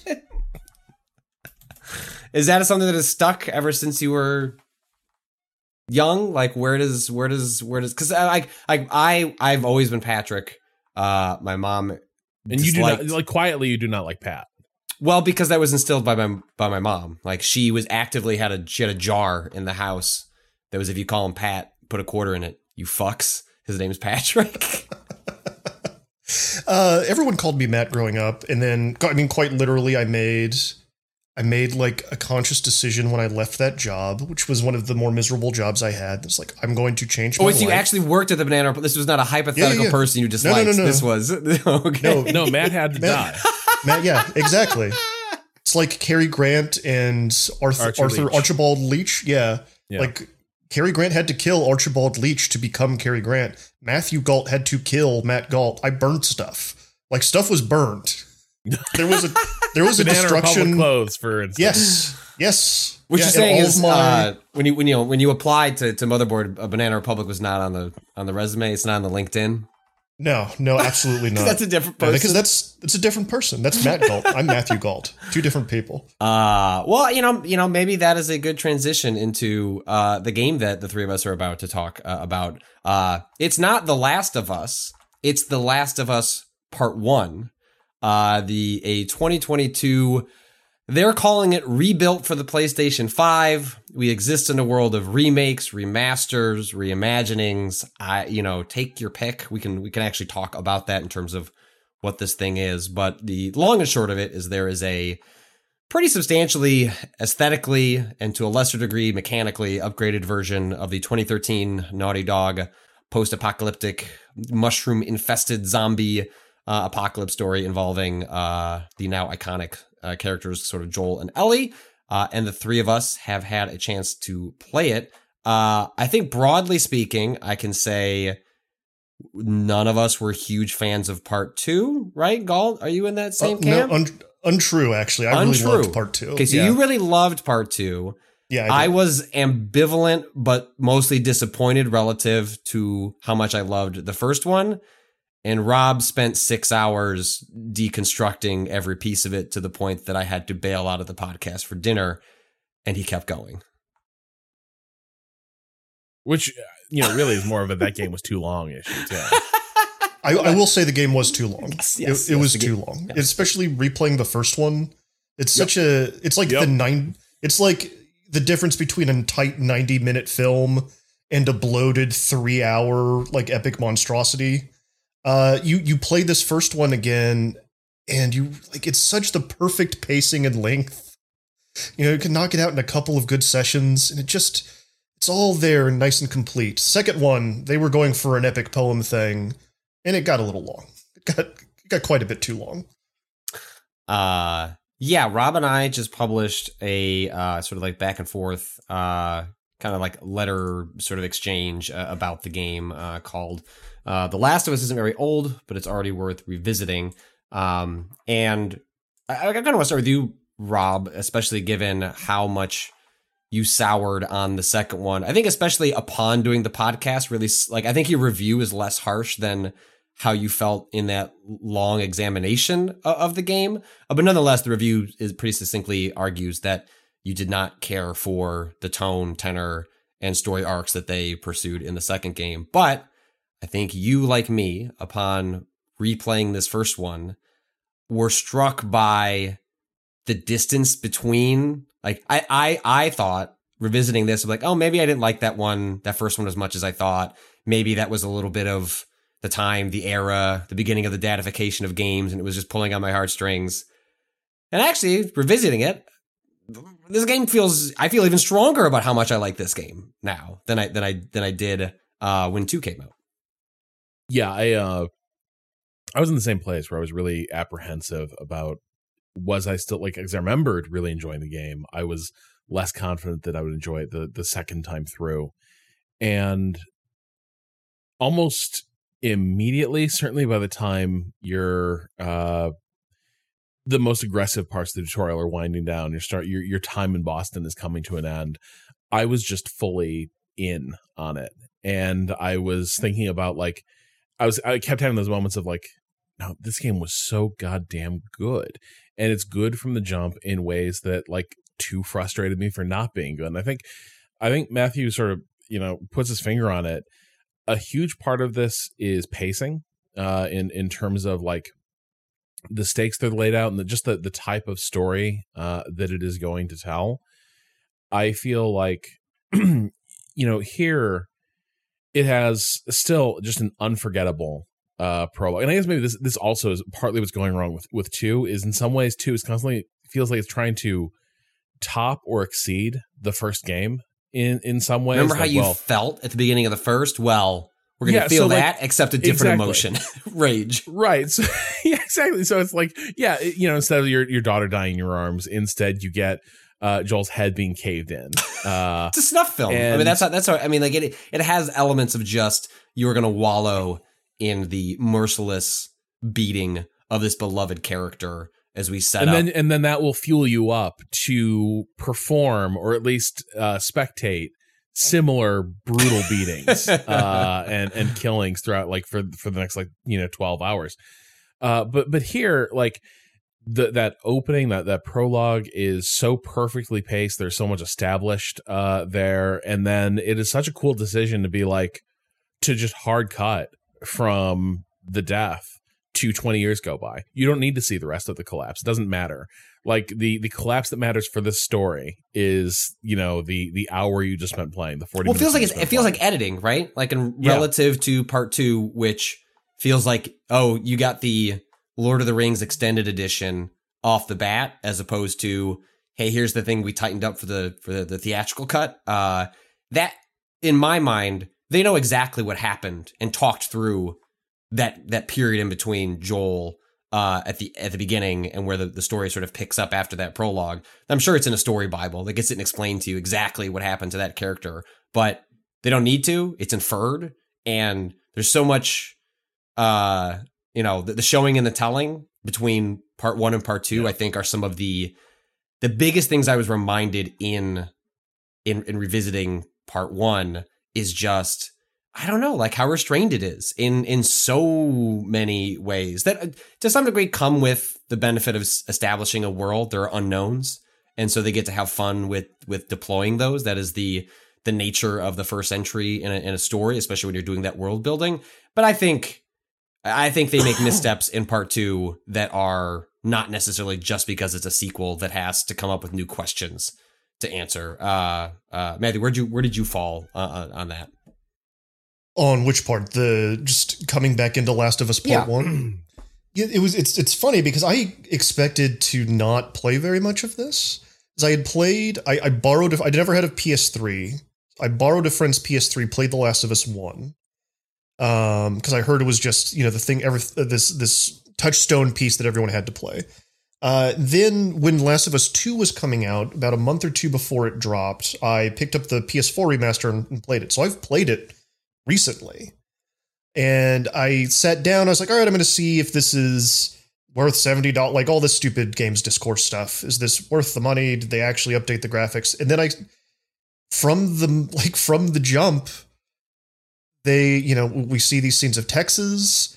I hear Troy Baker's actually good Texas accent, which is a rarity in games. And I'm running down the street with Sarah in my arms and I feel it again. Again. It hits me right in the gut and I'm like, oh, I'm going to play all of this again, aren't I? And that first session I played through half the game. Wasn't expecting to do it.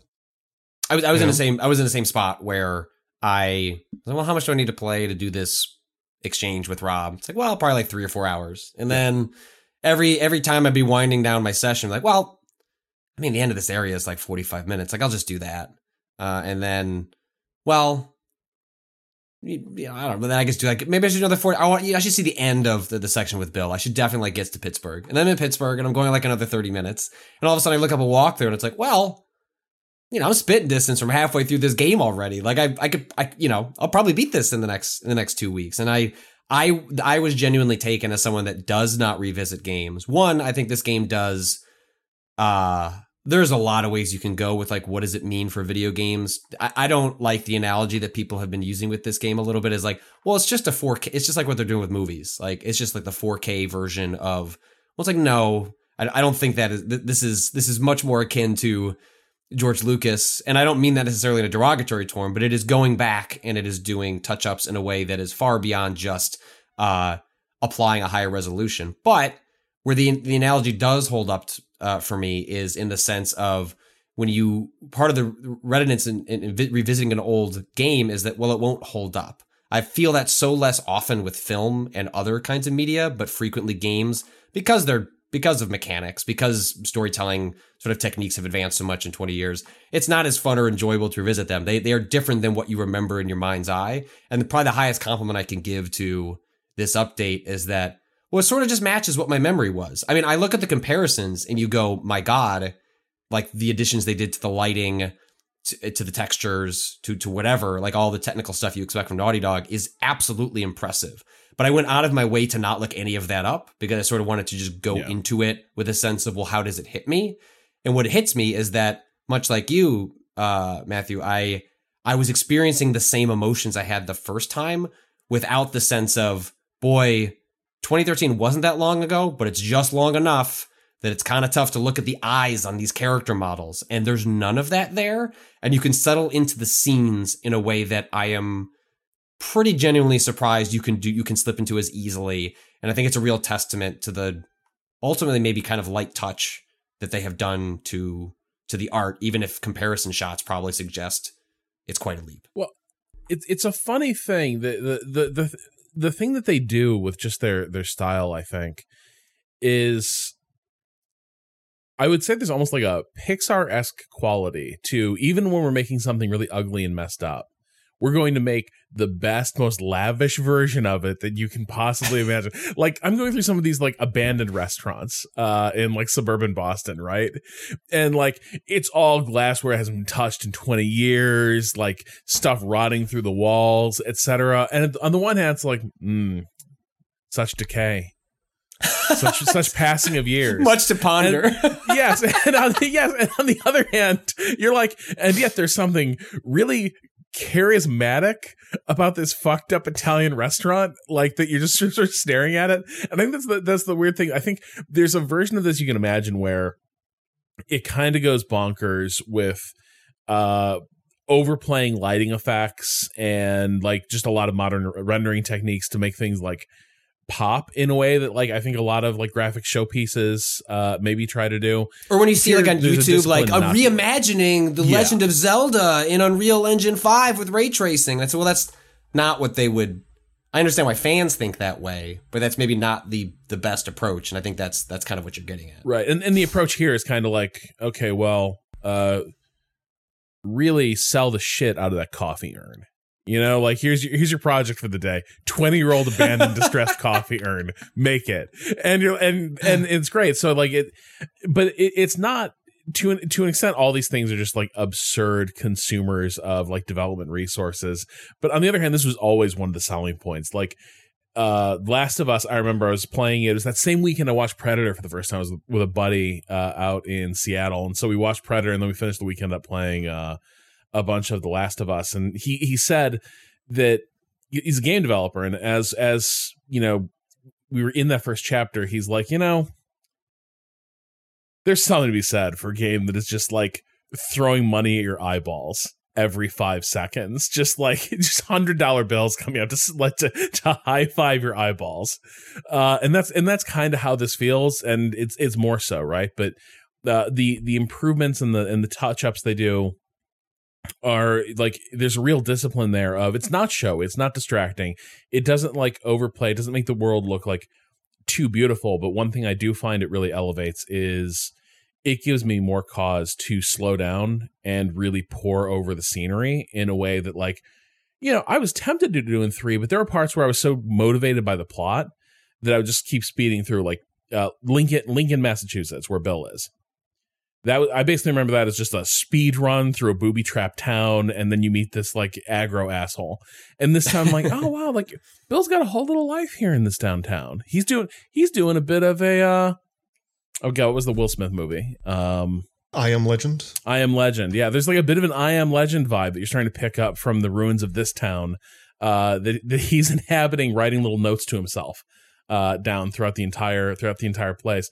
And here I'm picking up more of that because it's more worth lingering over. Yeah, I would say that the two biggest upgrades in terms of visual fidelity are that sense of place in every single environment, especially the 2013 PS3 version. Do you remember how like you would play like a Silent Hill, and you always kind of knew what was interactable and what was not, and like everything was so kind of pre-rendered, and you could tell there was kind of this painting that an object was moving through. The Last of Us was better, but it still had that sense. This one, everything comes alive. Boston comes alive. Texas comes alive. All these different places are stunningly rendered now, and the faces are much better. Have you seen the comparison? Huh? Yes, Joel's is better for sure. Have you seen Tess's? Have you seen the comparison? Tess is the one that's really striking because I'm going to paste it. Tess is a different character. She looked like, if you look at her in the previous games, it looks like you're running a human being through a yassification filter.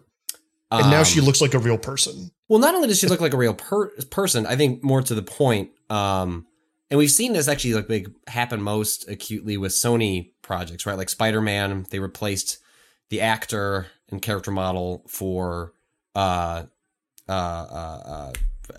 Peter Parker in Miles Morales, and then went back and like that was in the remastered version of Spider-Man, and that's going to be the character model going forward, and that's a pretty substantive change.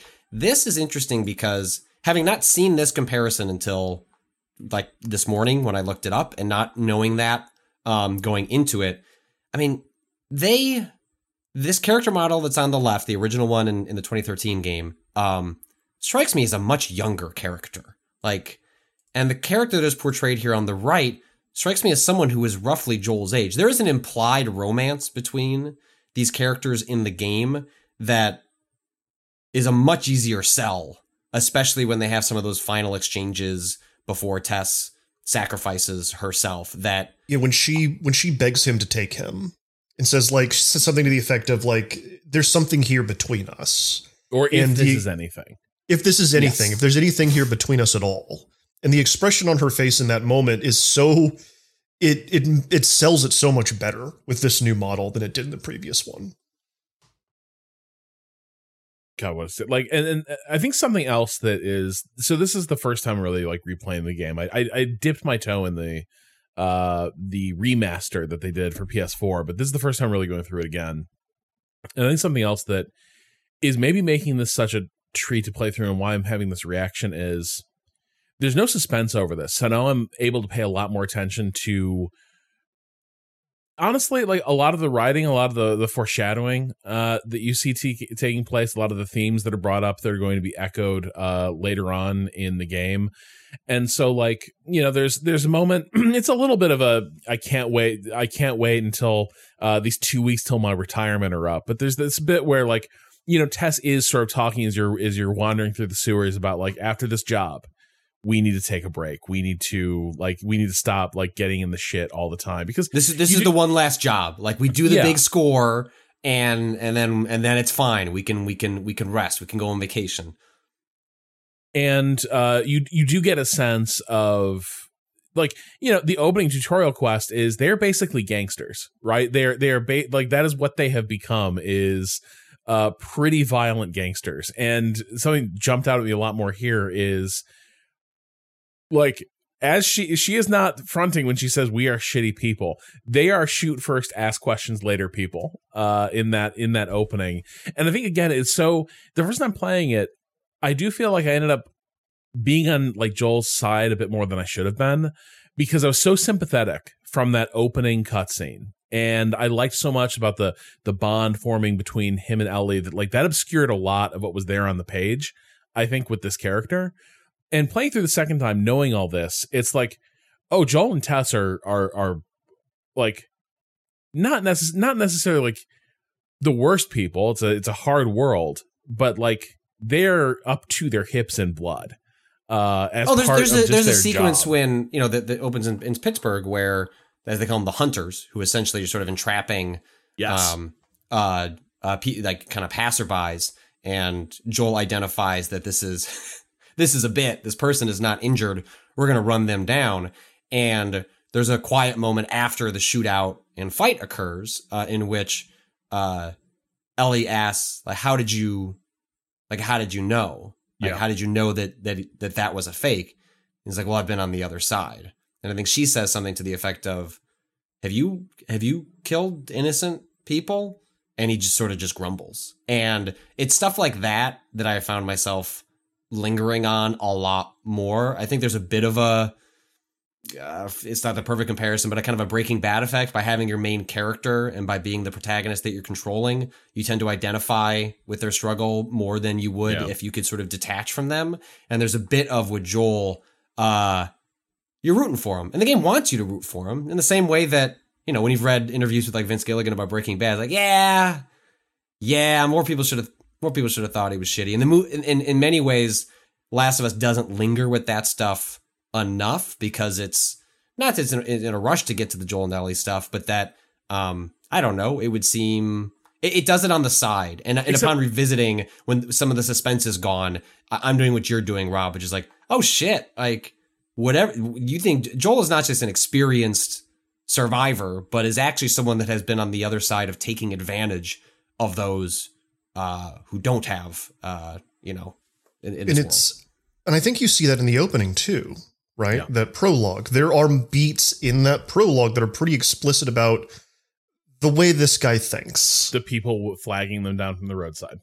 The people flagging them down from the roadside, they go away. He's pretty quick to abandon his brother. Not interested in helping his neighbor at all.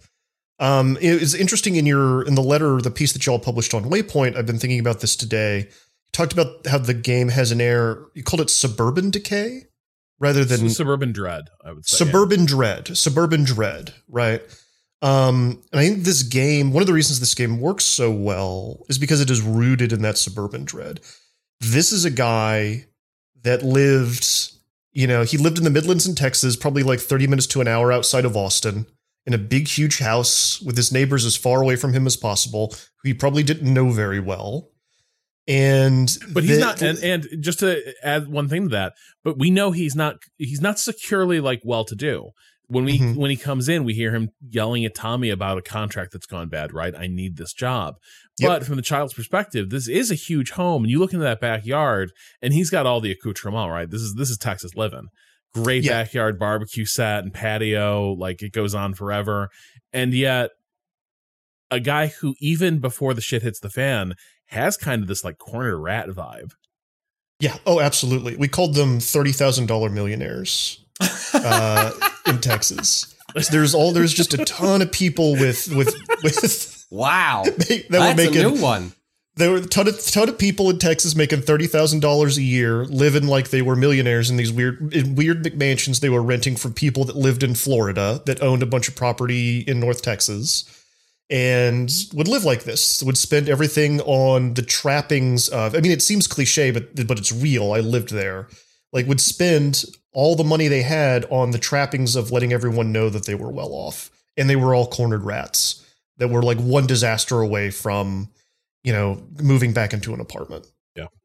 Well, and also, Rob, you brought this up in our exchange, was like, what does that prologue actually tell us? We see talk about the neighborhood, but like, what does this prologue actually tell us about Joel as a character? Like, we don't, the arc of The Last of Us is essentially like the softening of a broken man by the introduction of a new child, but there's a lot of evidence, like, we don't actually know what his relationship is with his daughter in the prologue. Like, yes, he's soft and cute with her in the moments we are given, but in the span of parenting, that, like, why is he a single parent? Like, what is that? What like, there is a lot that we don't. Huge question marks about, like, where's like the mom that's not in the story.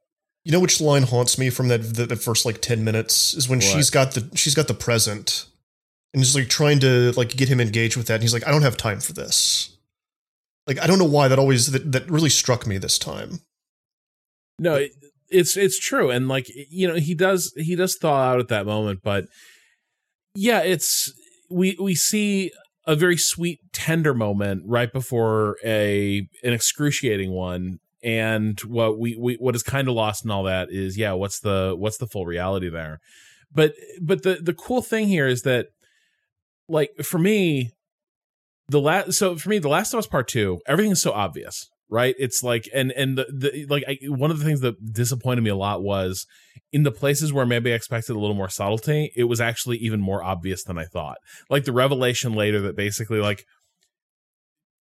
Ellie knew everything all along for most of that game. Also had managed to reconcile with Joel before the end. Like, all the things that maybe you could have seen, like, oh, these would have been like weird, haunting, lingering questions in that relationship. Nope. Turns out, as the game over-explains itself, it turns out that, like, Ellie and Joel had tons of expository exchanges that would have tied a. Well, because the game kills him, but is unable to leave him behind, and I think it would have been a more interesting choice on Part 2's part to, hey, we're gonna kill Joel. We're gonna take away this foundational piece of Ellie. In the way that, similarly in the same way that Joel had his daughter taken from him. And then what does Ellie do after that? And instead, I mean, it does in some ways answer that, but it's mostly in pursuit. Like, Joel loses his daughter, loses himself. Ellie loses, like, a father surrogate and goes on a revenge tour for this surrogate father. And then also we're going to get 25 plus hours of conversations between the two of them, instead of her having to sit with, which is frequently the case, like when you lose any sort of like figure in your life, parental or not, is like, oh shit. Like, I think about all the conversations I didn't have with my dad because I didn't know he was going to die. And so, there wasn't like, there's checklist things you think you talk about with someone who's close to you before it happens. Probably not going to happen if you just like get a phone call and find out they're dead.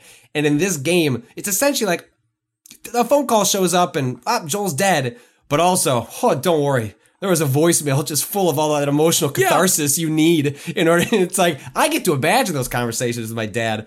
I need a video game that can just mocap that for me, because Ellie got all of those, and the game just answers all of those in a way that is, it feels like it pulls in your heartstrings in a way that is maybe manipulative is too far, but is convenient in a way that there is just an absence of those things in The Last was like, I haven't played all the way this through, but I don't think there's ever a moment where like Joel sits down and imagines conversations he had with his daughter before she was shot by like a government agent that was confused and scared. No, and I think the Last of Us Part 1, I think the thing that really makes it cool revisiting it is that actually, like, there are a lot of things that they had the subtlety to not draw screaming attention to. But we're like, now when you know the full story of like where this is going to go and the decisions Joel is going to make in the late stages of this game and what they sort of say about him, you know, I think the first time I played this, I tried to have the most charitable interpretation of Joel as possible, right? Which was that, you know, for me, I kind of did refer everything back to that initial opening, right? Like the trauma of seeing a daughter gunned down and, you know, a soldier just following orders. Sorry, sacrifices has to be made for the greater good to secure the quarantine zone or whatever. But playing it this time, I'm so struck by how often you get these little like slight discordant moments of like Joel as someone who, even as he is warming up to this little girl, like still tends to do it in kind of a controlling way.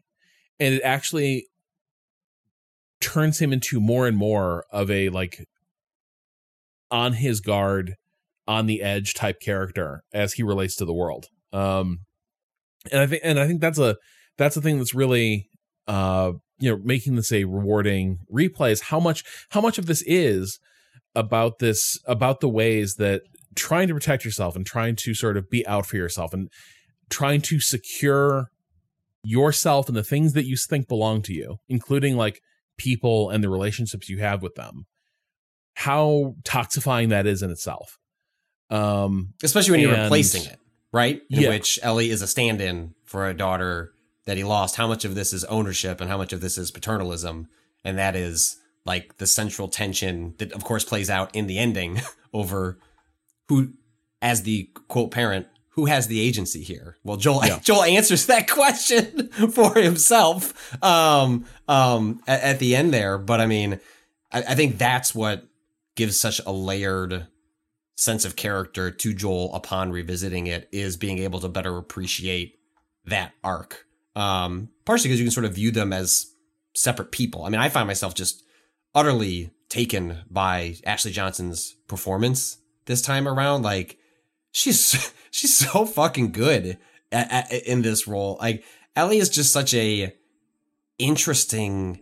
She's so funny. I don't remember laughing as hard as I did the first time as I did this time when she pulls the joke about the sticky pages in the car and then deadpans to Joel when he like doesn't know what to say and says, I'm fucking with you, and then tosses the magazine out of the car. It's just, she's terrific. And like, it is a really nuanced performance in a way that I think I was more struck by the technical aspects of it the first time around, and find myself more taken by the performative aspects of it now. Is Joel a character that does not change? It's an interesting question. It's something Rob brought up. Like, the way I put it in response was, I think the best people in our life, for a lot of people, these are kids. They can be partners. They can be friends. The best of them by default raise the floor. Like, kind of like an athlete on a team. It's like, man, really raise the ceiling on what this team is capable of. And I think children, friends, people you're close with can raise the ceiling of what you're capable of. I don't know that they change the floor. The floor is something that like you have to change. And I think when you remove those foundational elements, as Joel loses his daughter, or if I lost my kids, it's like, I have no idea what I would do. I hope that I would change. I'd be able to internalize the things that they brought out the best of me in, but there's no guarantee. You take out the floor out of someone, and maybe it's just gone, and maybe you sink lower. And I think that's what happens to Joel. Sorry. I was just gonna say, I think fundamentally, I think your read that question, I think that is a right read on Joel. I think all that happens, and I think that's the funny thing. Like, The Last of Us certainly makes it easy. The part one certainly makes it easy to think this is his Rosebud moment, right? This explains who this guy is. And I think there's so much even in that prologue and then throughout with the backstory, the details that are filled in, like, yeah, him being on the other side of ambushes to like rip people off. It's like, nope, it's been the same guy throughout. And like bad things happen that can can be used as excuses or justifications. But like, I do kind of feel like this is a character who the waveform of like his life, his character, is just kind of explained by like how good or bad things are going for him at the moment. But boy, it sure jumped out at me that like, you know, in part 2, everyone in town's kind of intimidated by Joel. Yeah, he's like a living legend, but also, boy, he sure is Big Daddy, isn't he? He is the tough foreman that people know not to fuck with. And what do you know? He's back to living in the big house with the home meat grinding stuff and all the little like, you know, it's not that different from what he lost in Texas. And so when I look at Joel, I see a really marvelously consistent character that like can be a good guy or a bad guy depending on what is happening, but is actually not like a hero by any stretch. Well, and I think one of the things, and I don't know how much even both games grapple with this, but there's a strong sense that, you know, a lot of the series is exploring sort of like male vulnerability from Joel's perspective. And it is true that, especially over the course of the first game, and as he's achieved a bit of an arc towards the second game, that he is able to open up a little bit more honestly with people. But being vulnerable in a moment isn't change. It's just the ability to be vulnerable in a moment. And I think part of where the three of us are landing because of the revisiting this character is I don't know that Joel has really changed. I think he might still fundamentally be an asshole. He's probably capable of change just like anyone is. But as Rob, you know, pointed out, it's based on his circumstances, not because in his heart of hearts, he has ultimately chosen a different path for himself. He can open up to Ellie and, when he plays the guitar, boy, doesn't it just make you feel something. And it does, but it's smoke and mirrors. It's an illusion. It is true in the moment. I don't think it's performative. I don't think it is Joel. Joel's not capable of doing that as an act, but I think it's only true in the moment. In the moment that has passed, well, he's going to revert back to his base instincts, which are a lot gnarlier. And then you put the gnarly context around him, and of course, like he's gonna sink. Well, and that's what the story is about on a certain level. Is I'm fascinated by stories where characters are walked right up to the line of making a big decision that will change their life, and they say, "Pass, pass. I'm going to double down on the piece of shit that I am." I think that that's kind of what happens to him here, is he gets an opportunity to, we're told, do something for the greater good, and he decides that he's going to kill a lot of people to save one person instead. Well, and like it's almost like a psychic revenge story, in that he gets his daughter back. He gets a daughter back out of this world, out of this shit life, and on his terms. You know, Exactly. One who has to do what he says. Yes, is like the subordinate. I am your sergeant, and you're going to learn from me. I think, I think hanging over all of this is like what does The Last of Us mean, right? Because I think in a lot of ways, certainly from that prologue and on, a big part of this is who is us and who is them. And Joel is a character with a microscopic sense of us. And that's really the difference between him and Tommy. Like, Tommy gets involved in the Fireflies and such because, like, he has this idea of there can be community beyond that. And the funny thing is, lack of community is also, like, kind of what destroys Joel, too, right? There is nothing. He is just sort of self-sustaining. Well, his daughter was his community, right? Like, I think, that is what we're getting at, is that Joel is fundamentally broken in some ways, but is capable of being better when surrounded by a community that can raise him up. And you take that away from him, and he is just a mess. Well, and I think that's like partly where I get this like notion of him as like a dark creature of the suburbs. Knows the neighbors. Tries to warn off Jimmy not to come near him, but has the gun ready to shoot him dead just in case. And yeah, dude's zombified. You got to do it, but. Like, he tells his daughter, "Oh, this is only happening to the people in the city." And she asks, like, "Well, did Jimmy work in the city?" And he thinks, "I'm pretty sure this is a lie." He says, "That's right, he did." And I'm not sure Jimmy did work in the city, but it is just this notion of this is not supposed to happen to us. We live out here in our suburban community.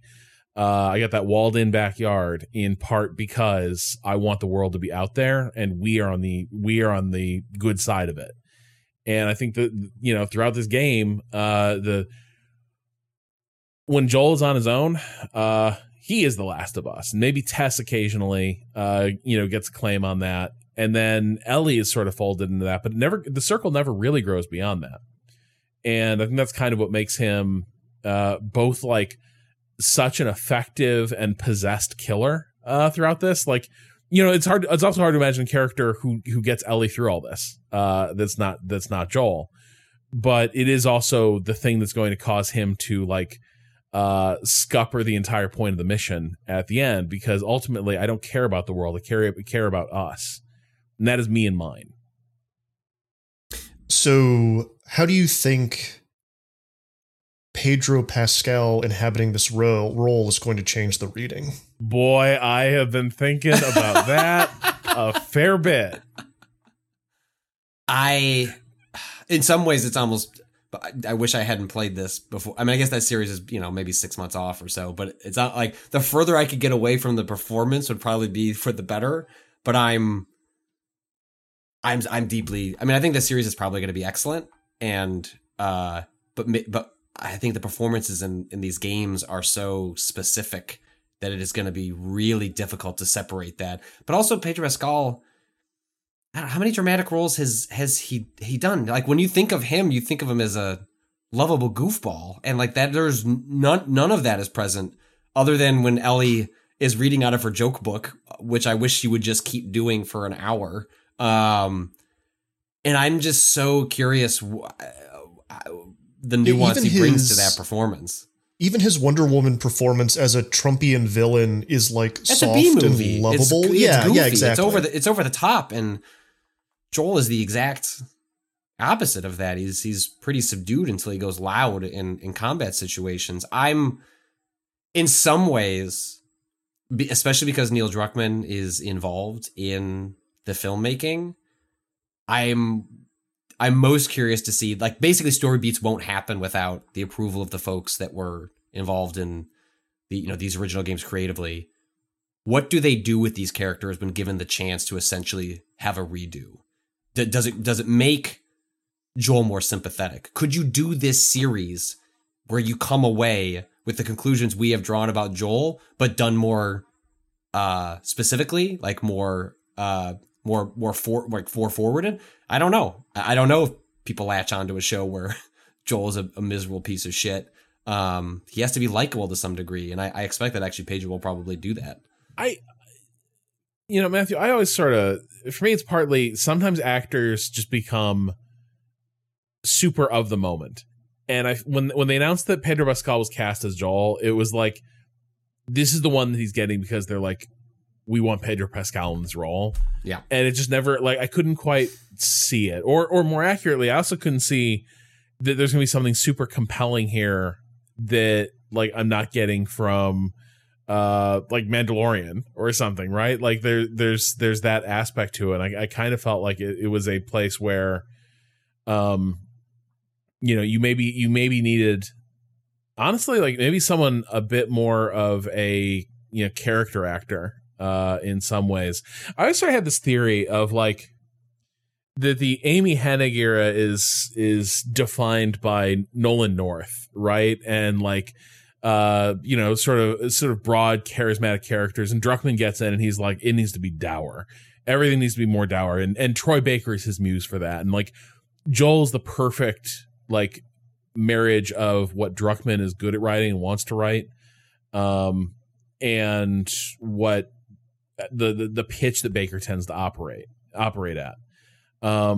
And I don't necessarily know that I see that matchup in the casting of Pedro Pascal, but I'm also curious if it's going to be, are they going to have the guts to make it the same character, right? Because are they going to be like what if Joel's just a really good dad, but like maybe too much sometimes. But like I could see them pulling that punch where they like.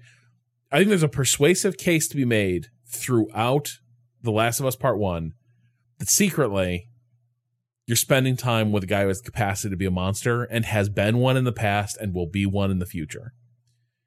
And I'm not sure a show about those characters will want to do that. In part because, I mean, a lot of folks, like one of the reasons that The Last of Us Part 1 succeeded so much is a lot of folks, myself included, were so willing to overlook the bad in Joel that you saw maybe conflicts that actually weren't there. Tensions or counter arguments. And I'm curious which of those readings wins out in the adaptation. Yeah, I'm in the same place, and it's also interesting because you have characters like Tess, where essentially we were discussing how Joel doesn't essentially chooses not to change. I mean, Tess does on a dime. Like I think Tess has done things equally as depraved as Joel. It seems like they've managed. Tess is scarier. Yes, yeah, Tess is way scarier. But also Tess realizes in a moment of like revelation prior to even being bitten, like, oh shit, this is bigger than us. Fuck. Yep. We got to do this. We're bad people. We can't be saved, but we should do this one thing because it means that much. And the only reason it even happens is because she shoves him out the door, and he can't go back. Like he only goes forward because he can't go back.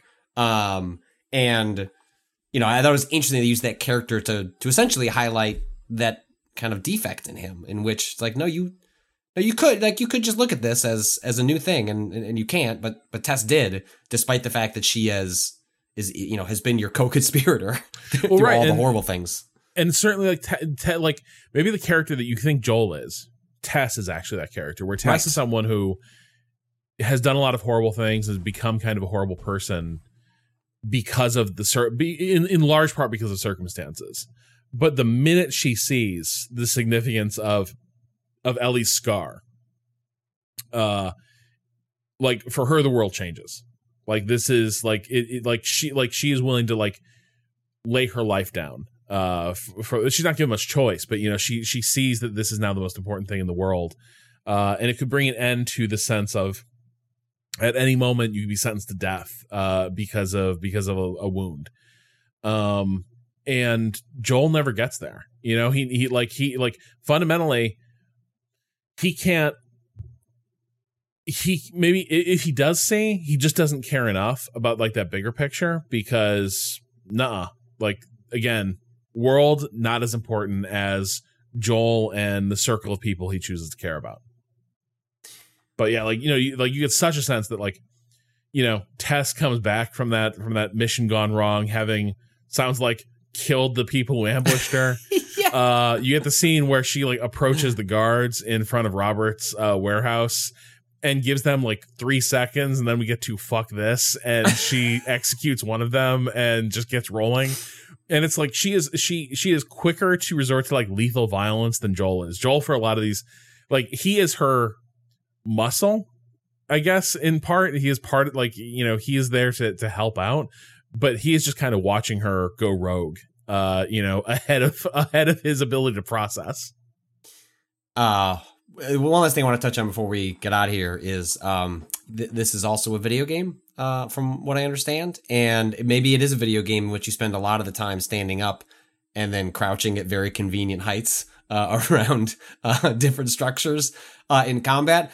I will say, if I was to look up all the things you can do in Last of Us Part 2, I probably do miss quite a bit of the sort of mechanical evolutions, such as going prone would be very useful here. That said, it's not a game in which you have a lot of long distance combat happening, in which that would necessarily be super useful. But I'm without rebuilding rebuilding most of the environments, you can't do a lot of that stuff. No, right? but I found, other than the skill tree being basically useless and not, I mean, maybe it's more important on higher difficulty levels, but essentially I collect medicine so that I can upgrade what I can see in the dark and make the glowy white bits a little further away.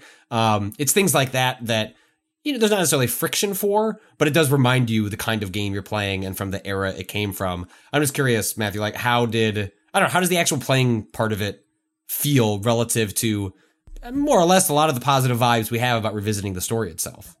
I think it's funny. I think it's very telling that we've been talking about this game for about 50 minutes and we have now just gotten around to talking about how the game actually plays and feels. Because I think when I remember Last of Us 2, I remember more for its gameplay, but The Last of Us 1, when I think about it, I don't ever think about like, having to reload a save because a clicker saw me for the fifth time. I remember the story beats, and so it's fine. It's functional here. I would say one of the things I really appreciate about this remake is that there are so many options. Some of them in the accessibility menu, some elsewhere that shave off some of the unpleasant edges of this thing. Like there's a lot of which ones have you used? I mean, I've cranked the auto aim up quite a bit because I just kind of want to roll through it. Yeah. Obviously the I can't remember what it's called, but the one where you can you walk into a room and automatically pick everything up. Which was in Last of Us 2. That's a thing I can turn on?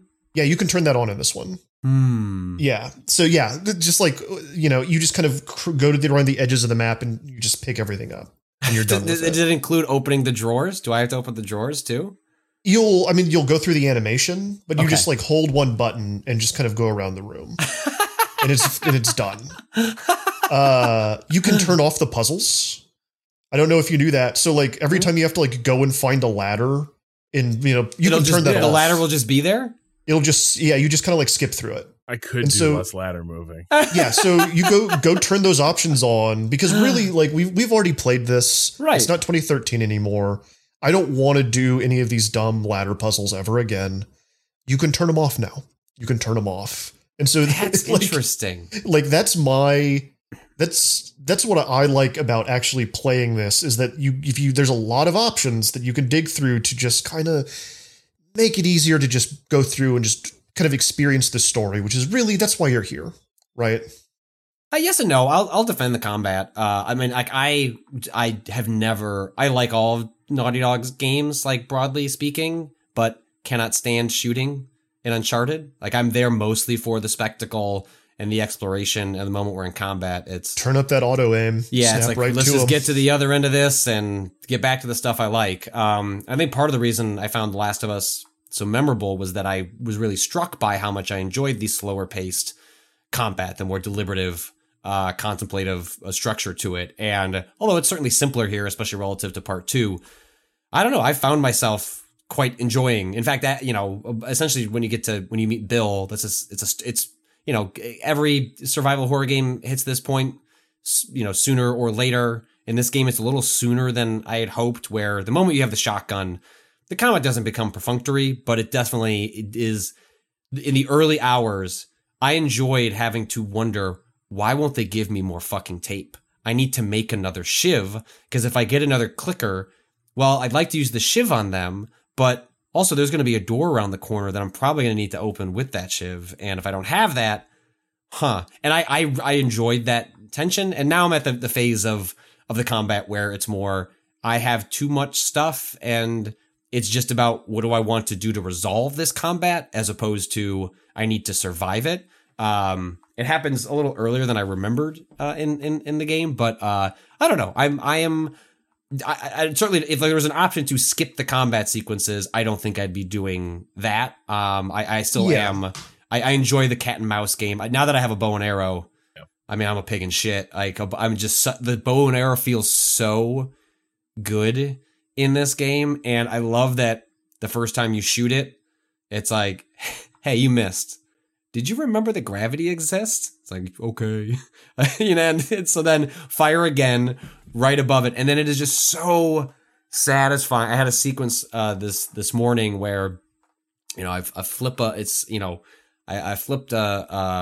bottle, crashes, two guys go scampering after that, and I just stand up right behind them.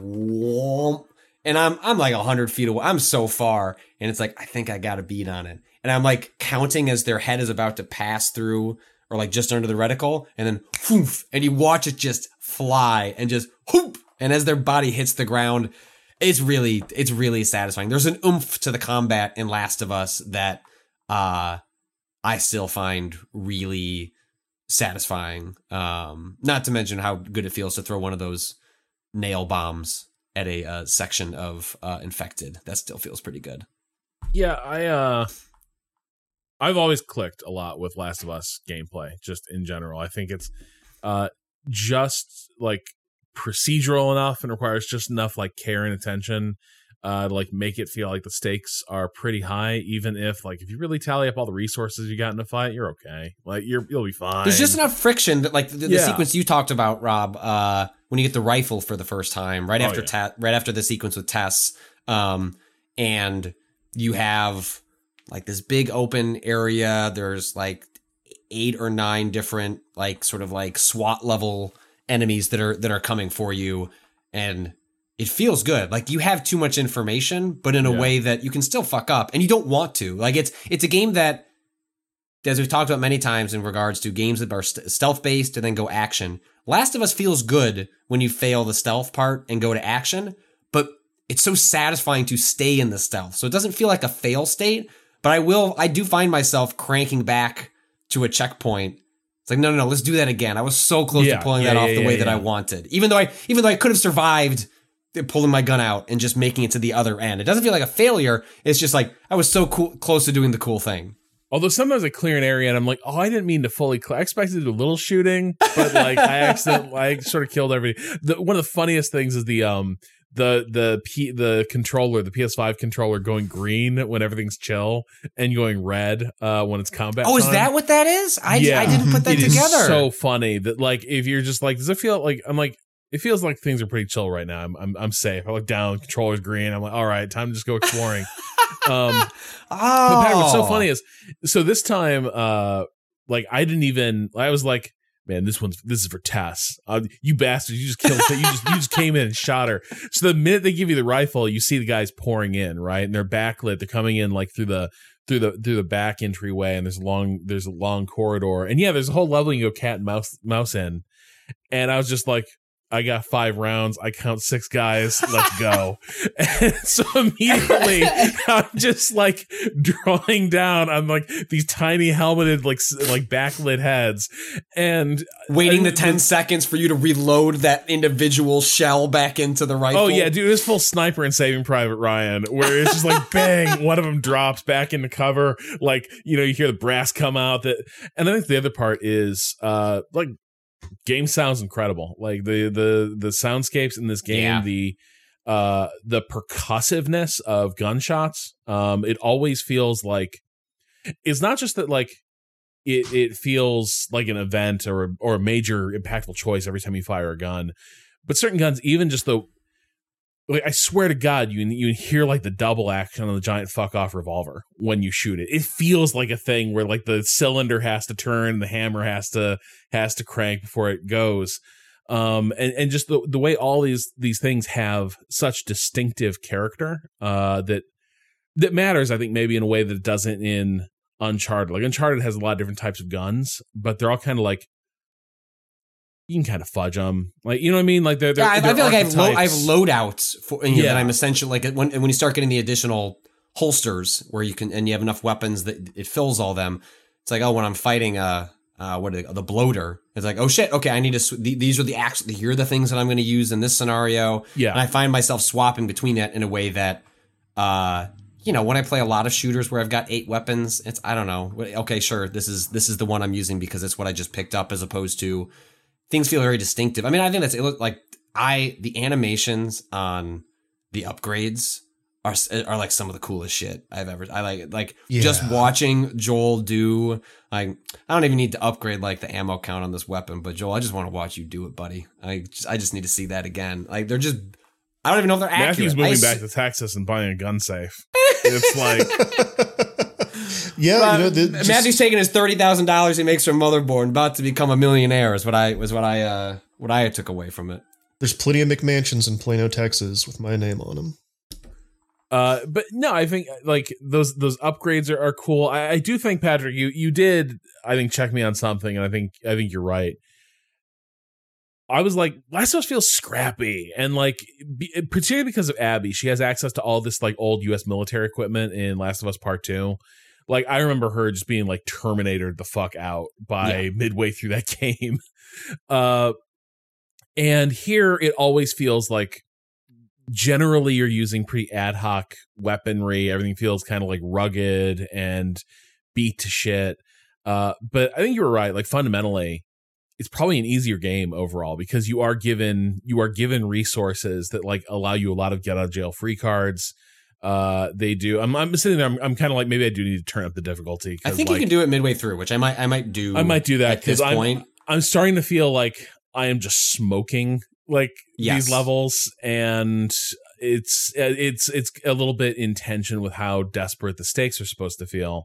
Whereas I do think for all that they do load you up with in Last of Us Part 2, I think they might also do a better job of setting scenarios before you where things can get well and truly hairy. And that might also just be a function of the levels were able to be bigger then. Like I remember if you don't do stealth right in that hospital sequence as Ellie, you can bring a lot of people down on your head in that. It can get really out of hand because there's just so many characters in a level. There's so many, like they can throw so much more at you. Whereas here, it does tend to feel like, are you a bad enough dude to clear a half dozen enemies in a large arena? Yes, I think I can manage that. Like it feels, I think, scrappier maybe than it actually is, but it's kind of all about vibes in games. And I still fundamentally am here feeling like I like this scrappy, desperate feel of Part 1 much, much more than like, the U.S. Army took over the Seahawks Stadium and built an M16 garden there. And that's what you're carrying through the game. Well, I think that'll bring us to the end of this. Is there anything else either of you wanted to hit on before we got out of here? Real quick, so people can find this and y'all can find this when you're playing. Accessibility options. First, alternative controls, auto pickup. That's what you want to put on. And then you just walk into a room, you can go around the edge, pick everything up. The other one is in traversal and navigation, skip puzzle.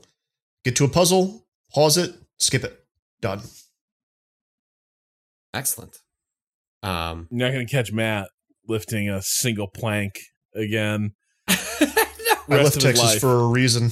Yeah. Does it also skip having to find the little rafts for Ellie when she can't swim? I can't swim. Yeah, I got it, kid. Got it. Or Jesus. Joel, could you move the big heavy thing so we can jump on it?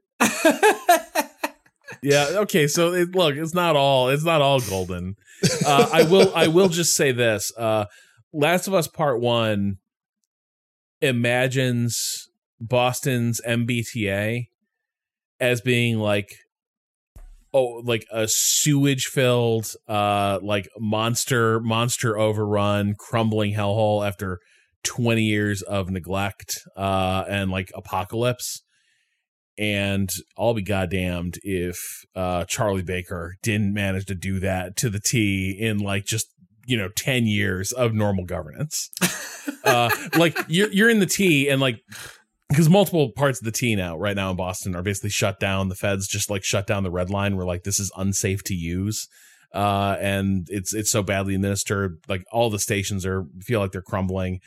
And I go into this game and I'm like, really, it's kind of just like the T, but they turn the lights off. That's kind of the big difference.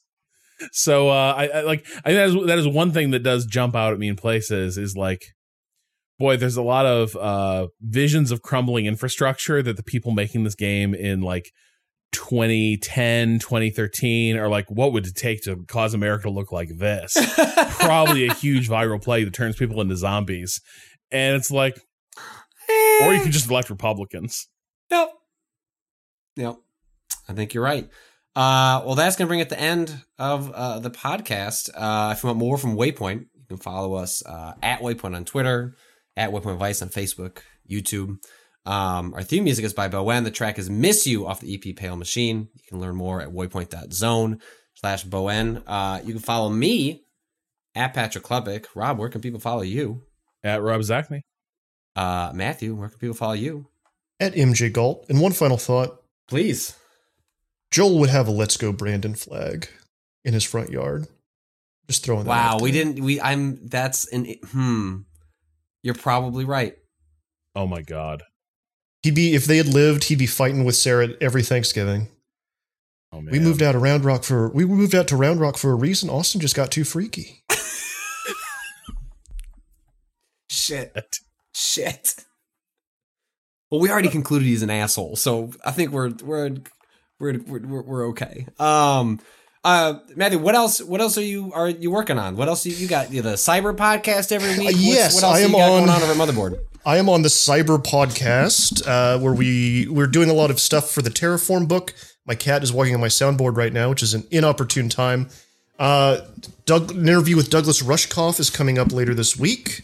It's very good. And I also host the Angry Planet podcast, where we just talked to Steve Inskeep for an hour about Afghanistan. Check that out wherever fine pods are casted. Inskeep, NPR, right? I'm trying to claw that out of my brain back when I listened. I think I used to listen to a daily or weekly podcast with him on it all the time. Very cool. All right, well, that is us calling it a wrap on Waypoint Radio. We'll talk to you again next week. Until then, fuck capitalism. Go home.